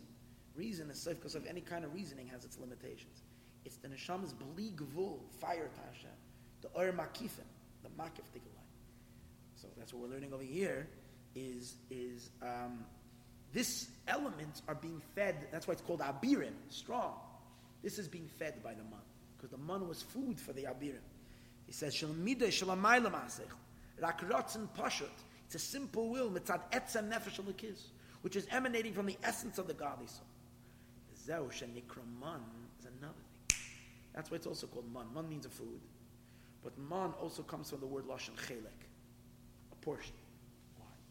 My Hashem menos chelki. Hashem is menos chelki. He is my lot, my portion. The kaisi and my kais at the time of Karala, you support me. Shalamaylam adaz v'aseichel is higher than knowledge and higher than seichel. Rak b'chinas chelek havaya amay. Oh, the union of chelek in our neshama, when Yidden are called chelke, we spoke about this. Oh, Shreinu matoich chelkeinu in Parshas Pinchas talk. Manoyim goyraleinu, mayafa yerushaseinu. But over there, we spoke about 3 dargas in a relationship with Hashem. But the union of chelek is representing see, there we were talking the difference of chelek and goyrel. That chelek is a lower midriga, but here he seems to be putting the chelek together with goyrel. The fact that Yidden are connected to Hashem is on a level that higher than reason. Chelek Hashem Amrik. This is his portion. This is his goyrel. The Zehu Mitzat, so in us, the chelek, the level of chelek of the neshama that's called chelek, which is man. Man means chelek, a portion. The Zehu Mitzat Gili Amak v'Sherish HaNeshama. B'chinas Sasam Anal. Sheb'chinas Haman Shu Sasam Dairaisa. Dalit is representing Dairaisa. He brings in the bottom. V'Zehu Shanema B'man. So now we'll understand. This is why it says by man. Liktu Oisoi Dvar Yom B'Yoimai. That the man was collected every day. Oh, this is going to summarize it all. That they had to collect man every day, and they were not allowed to put away from one day to the next. All man had to be connected and had to be taken on that day. Every day, a new Amshach. Why? We said before that in order that for Torah to be alive and it should be full of life, it has to be kechadash. It's kind of out the Torah which you had got from fathers. Godliness has to flow in that Torah. The Oirein Soif has to enter into the Torah, and that comes as a result of what? Of the person's reaching out and the bittul of his nefesh bahamis and the rising up and the yearning for the Ein Soif. Later, his mamshich the ruach back from the Eibush to back, and that's when the Hashem koyre v'shoyne kenegdoi together with him and together. So that's why the man, being that the man was what stimulated this, because the man evoked the inner fire of the soul, this beligvul fire in the neshama, and that's what caused ayelech b'tairasi. Will you go in my Torah? As a result of that, it brought down something every day new. As it says, Lois Asiri went to left. Oh, he explains like this: Ki kol hashpa'as lechem in haaretz. All the hashpa'ah bread that comes from the earth, hutachas azman, is under the spell of time. It's all within. Grows, it's a process through time, because it's all part of the creation scheme or the creation dynamics. Every blade of grass has a mazel, and the mazel has a mazel above it, which means it's a procedure, one thing. So it goes through a process of time, because it goes through one malach to the next malach to the next. Gavoya, as we said before, nara yisi gam zakanti. That the whole inyan of world, the malach of the world, Sarah Shaloilam, he said, Nara Yisi, I'm also aging. So it means, what does it mean? I'm young and I'm aging. It means he's within the time frame. Aval, mi ikna zikna kame kutshu berichu. Is there aging by Hashem? Because Hashem transcends time. So there is no aging. Shalamayla Meshayrish Amakar Azman. Hashem is from a place, Hashem is higher than the root and the source of time. And legamri lechein amon shenemar, but since the mana was in imam telachem lechem in hashamayim, I am the one giving you bread from heaven. Ksiv boy, it says likta yoisei devar yom b'yom, you got to take it every day. Dafk. Because really, we took man in time. See, they took it every day, meaning they're living in time. But the etzem, the man, is not something that's coming from the realm of time. So therefore, what happens like this, something from beyond time has to enter into time. Every day is a new there's a slice, there's a sliver of time, a section of time, and Hashem slips in man. Everything else, since it's not from that place, it's from the Seder Shtalshlis, it's within, so it's dominated by time. Man is not. And for that reason, a new Hamshacha every day. Has to be yesterday's, and it's such warning, don't leave it over. Because it has to be a complete Hamshacha Chadash. That's the thing. Here's the thing. So it comes an amazing thing. If you're having Yiddishkeit, if what you're experiencing is Yiddishkeit, then it has to be new every single day. And if not, that's not Yiddishkeit. Because Yiddishkeit is God. And God is new every day. Meaning, not He is new every day. He is, but His entrance it's not dictated by time.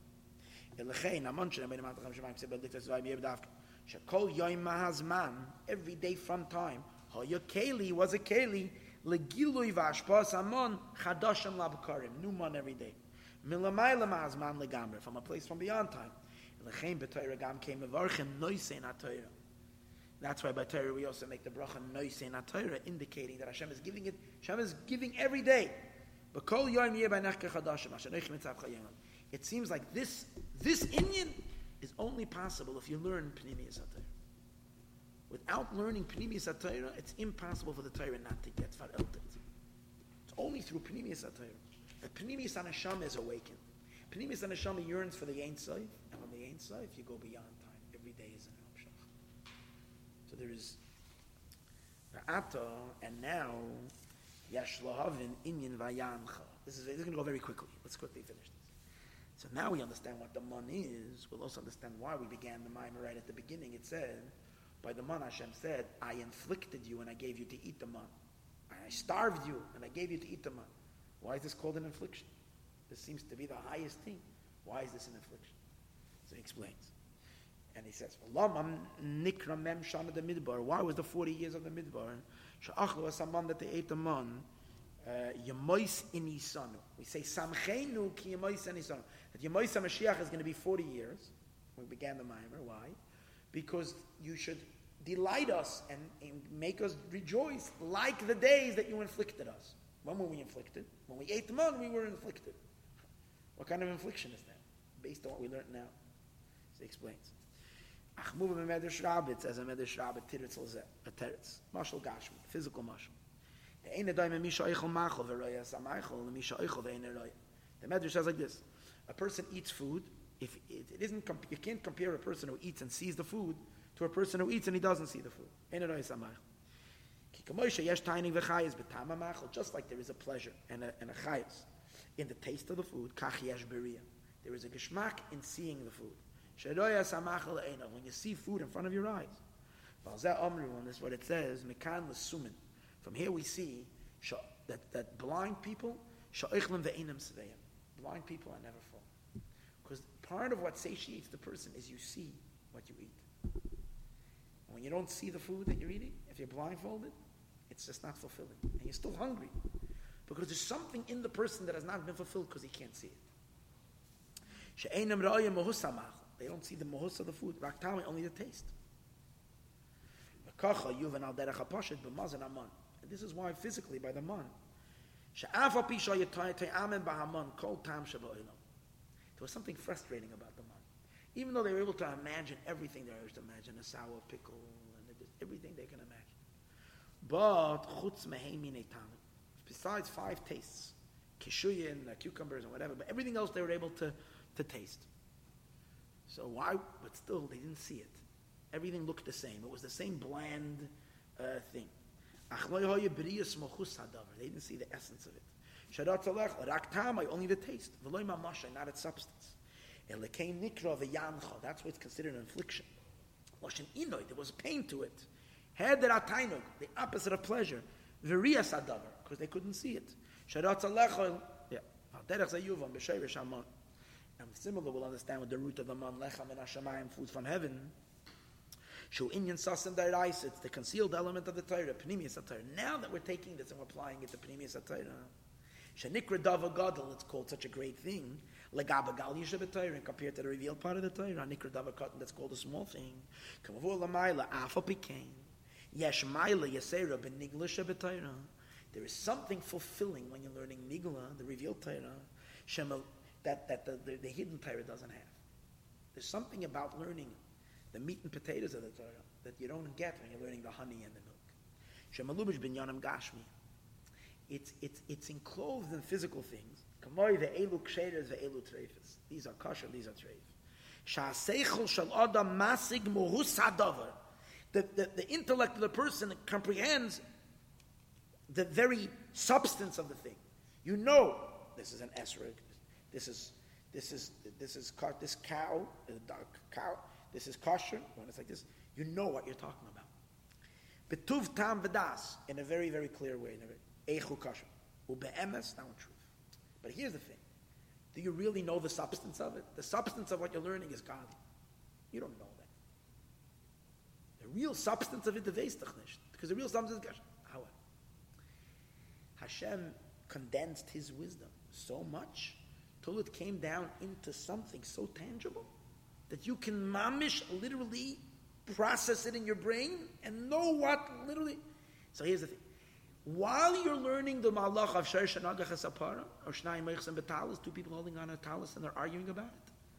While the person is learning that halacha, he knows what a talis is, and he knows what it means two people fighting about it. At that moment, his mind has completely conceived the idea. As he completely conceives the idea, he has completely conceived godliness, mamish into his being, because he understands it fully. This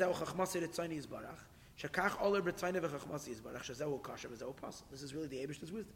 And the Torah is beyond the world, which means the person really can never comprehend God's wisdom. But nevertheless, the Yarda, it descended. It enclosed itself in physical things. But that a person should be able to grasp it. And when he's learning the Torah, he's grasping the essence of the Eibishter's Chachma, even though he doesn't know the inner dimension. It doesn't make a difference, because in it is Hashem's very Chachma. Like it says about the Torah. Like it says about the Torah. Like it says. Like it says about the Torah. Like they said, the Mashal HaKadmoni. Who's the Mashal HaKadmoni? The Kasha. That the Torah is called the Mashal, the ancient Mashal. Why is the Torah called the ancient Mashal? Because it's a Mashal for the ancient one. It's a Mashal. The Torah is an analogy, a Mashal for the ancient one. Why is it an ancient one? The ancient one is Hashem. Hashem himself is called the ancient one. Why? The creation we can't say ancient because the creation had a beginning. Only the Eibishter himself can we say the ancient one. Now, there's no way anybody can comprehend the ancient one because we're all finite and Hashem is infinite. And a finite entity can't comprehend the infinite thing. Nervous then. What did Hashem do? Just like when a person has a very deep thought and he tries to transmit it to someone else and they can't get it. So he has to take that deep thought and he has to put it into a mashal. What does it mean? He has to put it into something he has to bring it into the world of the recipient, the world of the makabel. He has to bring it into that person's world. He has to speak about things that the person knows. So as we mentioned so many times, when a teacher wants to teach math, a child doesn't know what numbers mean. 2 plus 2, what is that? It doesn't mean anything to him. 2 is nothing. What's 2? But if you take the 2 and you put it into 2 peanuts or 2 candy bars, 2 of this, and this, oh, that's something. This and this, 2. So he invested it into it. And now he understands. So too Hashem took his very self and he put it into ideas and concepts that we can understand. Like, as we said earlier, Shar Shanagach Sapara, the ox courting the cow, or the 2 Shnai Meichs and Betalis. And when you understand this, and here's the thing, just when the child understands what that the 2 candies and the other 2 candies are for, he understood there is some aspect of the abstract idea of 2 plus 2 equals 4 that is in his mind, even though he doesn't mamish fully get it yet. But still, something of it is there, has entered into his mind, because it was contained in that mashal. Kasha yuvan ha-mashal, yuvan ha-nimshal. When you understand the mashal, you'll also understand the nimshal.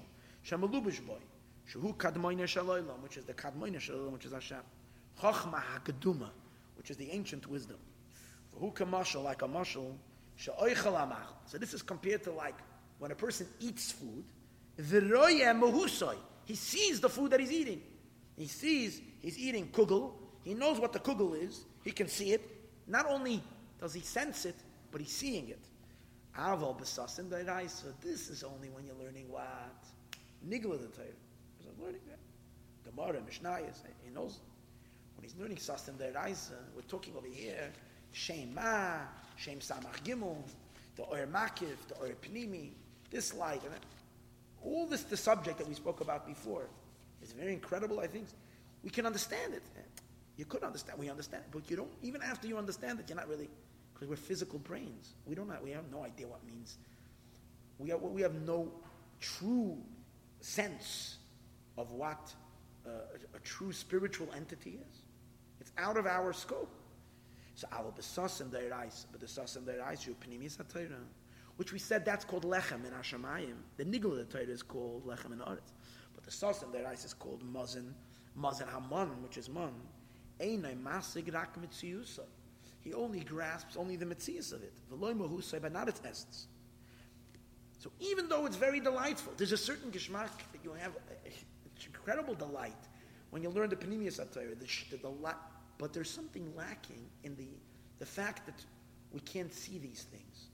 So it's like by the man, they ate the man, they tasted every taste in the world, but they couldn't see it. That's why they remained hungry. And Vayancha, there was infliction. Vayancha vayarivecha vayachilcha esaman. You were inflicted, you were starving. Even though it tasted like wafers and honey.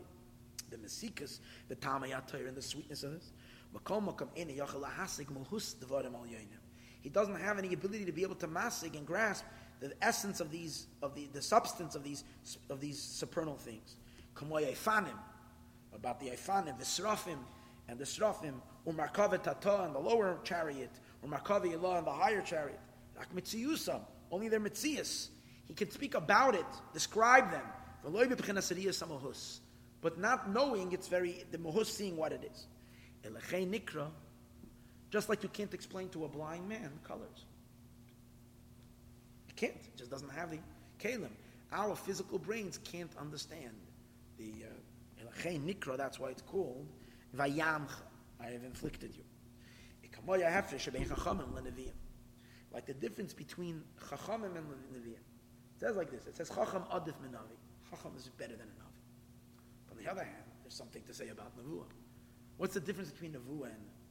When someone had a prophecy, they perceived godliness in a manner where they would see, like a person sees something physical. They were able to tap it. The Kasha Zazeh. It says in Tanya, an amazing, interesting thing, that brings over there that Moshe Rabbeinu, the father of all Nevi'im, they come Navi Oid Moshe, right? No one like a Navi like Moshe. Moshe Rabbeinu's Nevuah was on the level of the Oir of Atzilus, the light of Atzilus, as it was mislabish in the world of Bria. That's where Moshe's Nevuah was. And even there, I don't remember now, only from the Netzach Chod Yesod, only from the lower three attributes of Atzilus, and over there, and even that, not in its pure state, only after it was mislabish b'Bria. So he asked the question over there, Darizal himself, Darshans, in Kizvei Arizal, entire Drushin, way above Atzilus. He's speaking in Kesser and in Olam Ein Soif, higher and higher in the Partzufim of Adam Kadman and the Atik Yoimim, way above Atzilus. Moshe Rabbeinu as Nevuah is only where in the lower elements of Netzach Chod Yesod, as it already is in the Slavish and lower. And how is the Arizal and other Mukubalim speaking in places so much higher? So he explains exactly this point. There's a chiluk of Riyah. Nevuah means to see it, that your mamish see the substance of it. And Chacham means you're masig about it. It's not that you don't understand it, but you don't know what it is. You can define it and speak about it, but not have it. Shechacham adif min Navi, in that he can go higher. Shu masig b'dvarim al yoinim yoyser ma'anavi. He can go even higher in his asagin and then achurak ba'asagis hametzias is only grasping the metzias of it. V'loy b'pchinas riyah, but not seeing the mohus. Al b'navi nema ve'eres Hashem, it's seeing it. Everybody according to his level in Nevuah. B'pchinas riyah, mamish. V'loy re'izeh k're'izeh. Each one has a mila, each one has an advantage. So similar to that, we'll understand the difference between the nigla, the revealed part of the Torah, that is revealed to us and our children. Begilui gomer is completely revealed,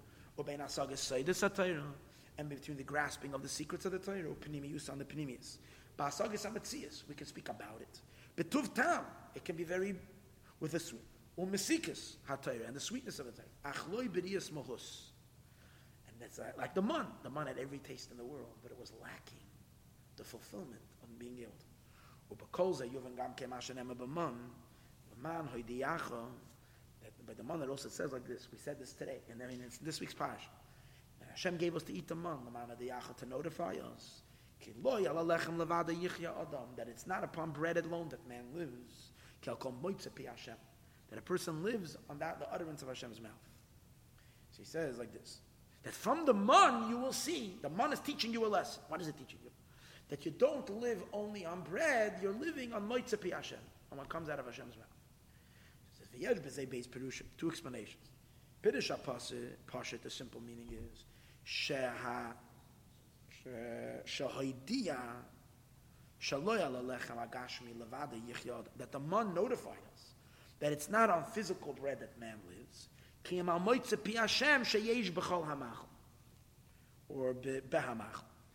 The as we mentioned earlier, when it says a man doesn't live on bread, but he lives on the moitze pi Hashem, it means, according to the Arizal, it means the moitze pi Hashem that's in the machol. That in every food there is a spark, and when a person is living, you're not living on the physical substance of the food. You're living on the godly nourishment that's in the food. That on that spark of Hashem that's in that food that you're taking it. How do you know that?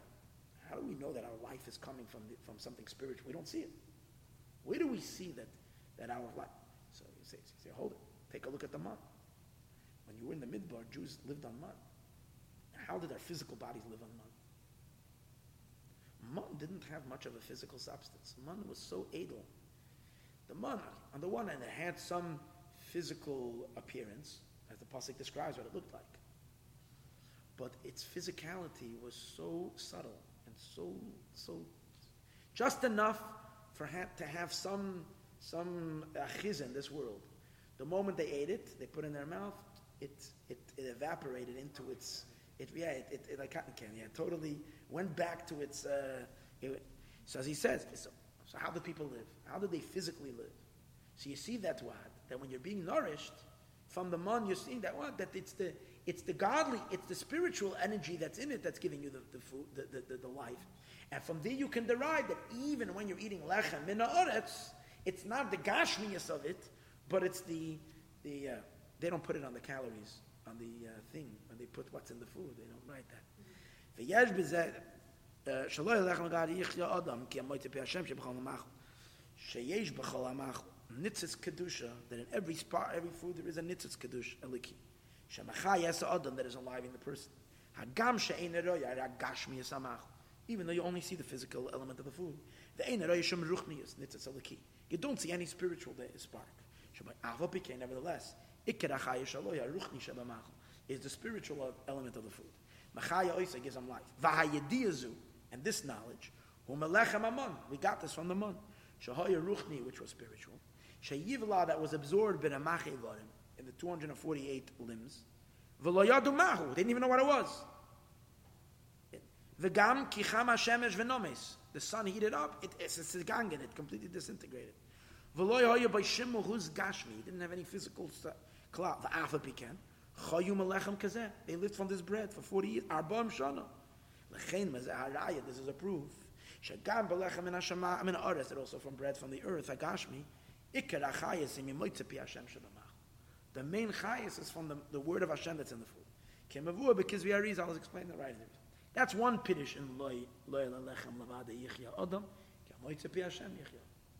Now he's going to take the same idea, but apply it to bread, not in the sense of physical bread and man being bread man, but to nigla the Torah and the hidden part of the Torah. Because we said earlier that the Torah is called bread. Now in bread itself, there is the body of the Torah and the spiritual. As he says, the gam pidish abeis al derech hanista is based. Shahamon hu gezerah gad lavan. The tamek it's apichas b'dvash, like we spoke earlier. The gad means hagada, agadata. Tzapichas b'dvash, as the Gemara says that dvash V'chalav tachas l'shaynecha. These are the Sisrei Torah, the secrets of the Torah. Mesikas Pnimius HaTorah, the sweetness of the Pnimius HaTorah. So they're Gamken HaPirush. Laman hoidi yacha, that the man comes to tell you. Ki lo yala lechem levadoi. Because here's the thing. Here's the chaloi. When a person learns Gemara and a person learns Mishnayos and all these the element of Torah, it's very, very dangerous. Because a person can think that, wow, that's it. The only thing that's there is what I see. What you see is what you get. Is the Pirush, the Gashmius of it, the physical element of it, that's the whole thing. The Gemara is really only dealing with these two people got into a fight and they come and that's it. There's nothing mystical to it. That's all that there is. And that's enough. So we're saying no. That from the Pnimius HaTorah, a person realizes that even in the Nigla HaTorah and all those stories and every story or every argument and every halacha in the Gemara has a neshama to it, has a soul. And the real spiritual nourishment that you're getting is not from the lumdis that you're saying, from the pshat. The real thing is from that which you're not seeing that's in it, that's going into your neshama, the vitamins and the nutrients of those godly ideas that are being absorbed in your neshama while you're learning. So if so, someone will say, if I understand the Tosfos really well, if I understand the Rashba. The Iker is that in it is a Pesduch Kedusha. No. Because his thing is like this. In order to get nourishment from food, you have to properly digest it. And to digest it means you have to assimilate it. What does digestion mean? The food, we once learned the Maimon, we learned a few weeks ago, we were learning about when you don't bake the bread well, it doesn't get assimilated, it gets stuck in your stomach. For Afu Esen Nashim, 10 women are going to bake their bread in one oven, and we spoke about that. So in order for food, digestion means that the food stops being food. It enters into you. So here's the thing. The reason why you have to learn, and Adarab, the whole reason why the Eibishter brought the Torah down so low, and not one of the reasons, not the whole reason, but one of the reasons, into its little Gashmistic form, is so that we should be able to completely assimilate it. Because when you're learning Pnimius HaTorah, when you're learning the elements, on the one hand, you recognize the godliness of it much more, but on the other hand, it's not becoming so much part of you because you don't really fully grasp it, you don't fully understand it. In order for an idea to become fully one with the person, you have to thoroughly understand it. And to thoroughly understand something is when you have to know the substance of what you're talking about. You have to know the subject matter. You know you're talking about wood, you know you're talking about Shem Ma and Shem Ban and Shem and these things and Sraf and V'chayis HaKodesh. You don't know what that substance is. So even if you're learning it, you're not fully absorbing it. So in terms of the absorption in the person and his processing it, and that's the mila that it has. Now, but here's the thing. It's not the pshat of the nigla shebetoira agashmas. Levada yichya adam benafshe lekis. That your nefesh lekis will come alive. The neshama doesn't come alive just from the physical element of it. Like Chazal say, Kikola oimed ainli ela Torah. All I have is Torah. Is afilu Torah ainli. Even the Torah he doesn't have. Rak al kol moitze pi Hashem shebetoira. It's the lukus, the getlekite that's in every halacha, that's in every letter of the Torah. The godliness, the part that you don't understand and you don't see, that's what your main nourishment is. Yichya adam mechaya chayim ein sof baruch. This is where the neshama is coming alive from the Chaya Chayim, from the fountainhead of life, the Ein Sof Baruch. HaMelubish b'Torah, who is invested in the Torah HaNiglas Lanu, Ulabanenu, that is revealed, that is invested in the revealed Torah that is revealed to us and to our children. Ikamayim Nezal, Chazal say, Kol HaKoyde v'Shayna HaKadosh Baruch Hu, Koyde v'Shayna Kenegdoi. The Eibush is learning with him, transmitting godly light into his neshama while he's learning. Like it says, V'Yadvanim Eila Asher Anoichi Mitzafai. Anoichi Misha Anoichi. That the Eibush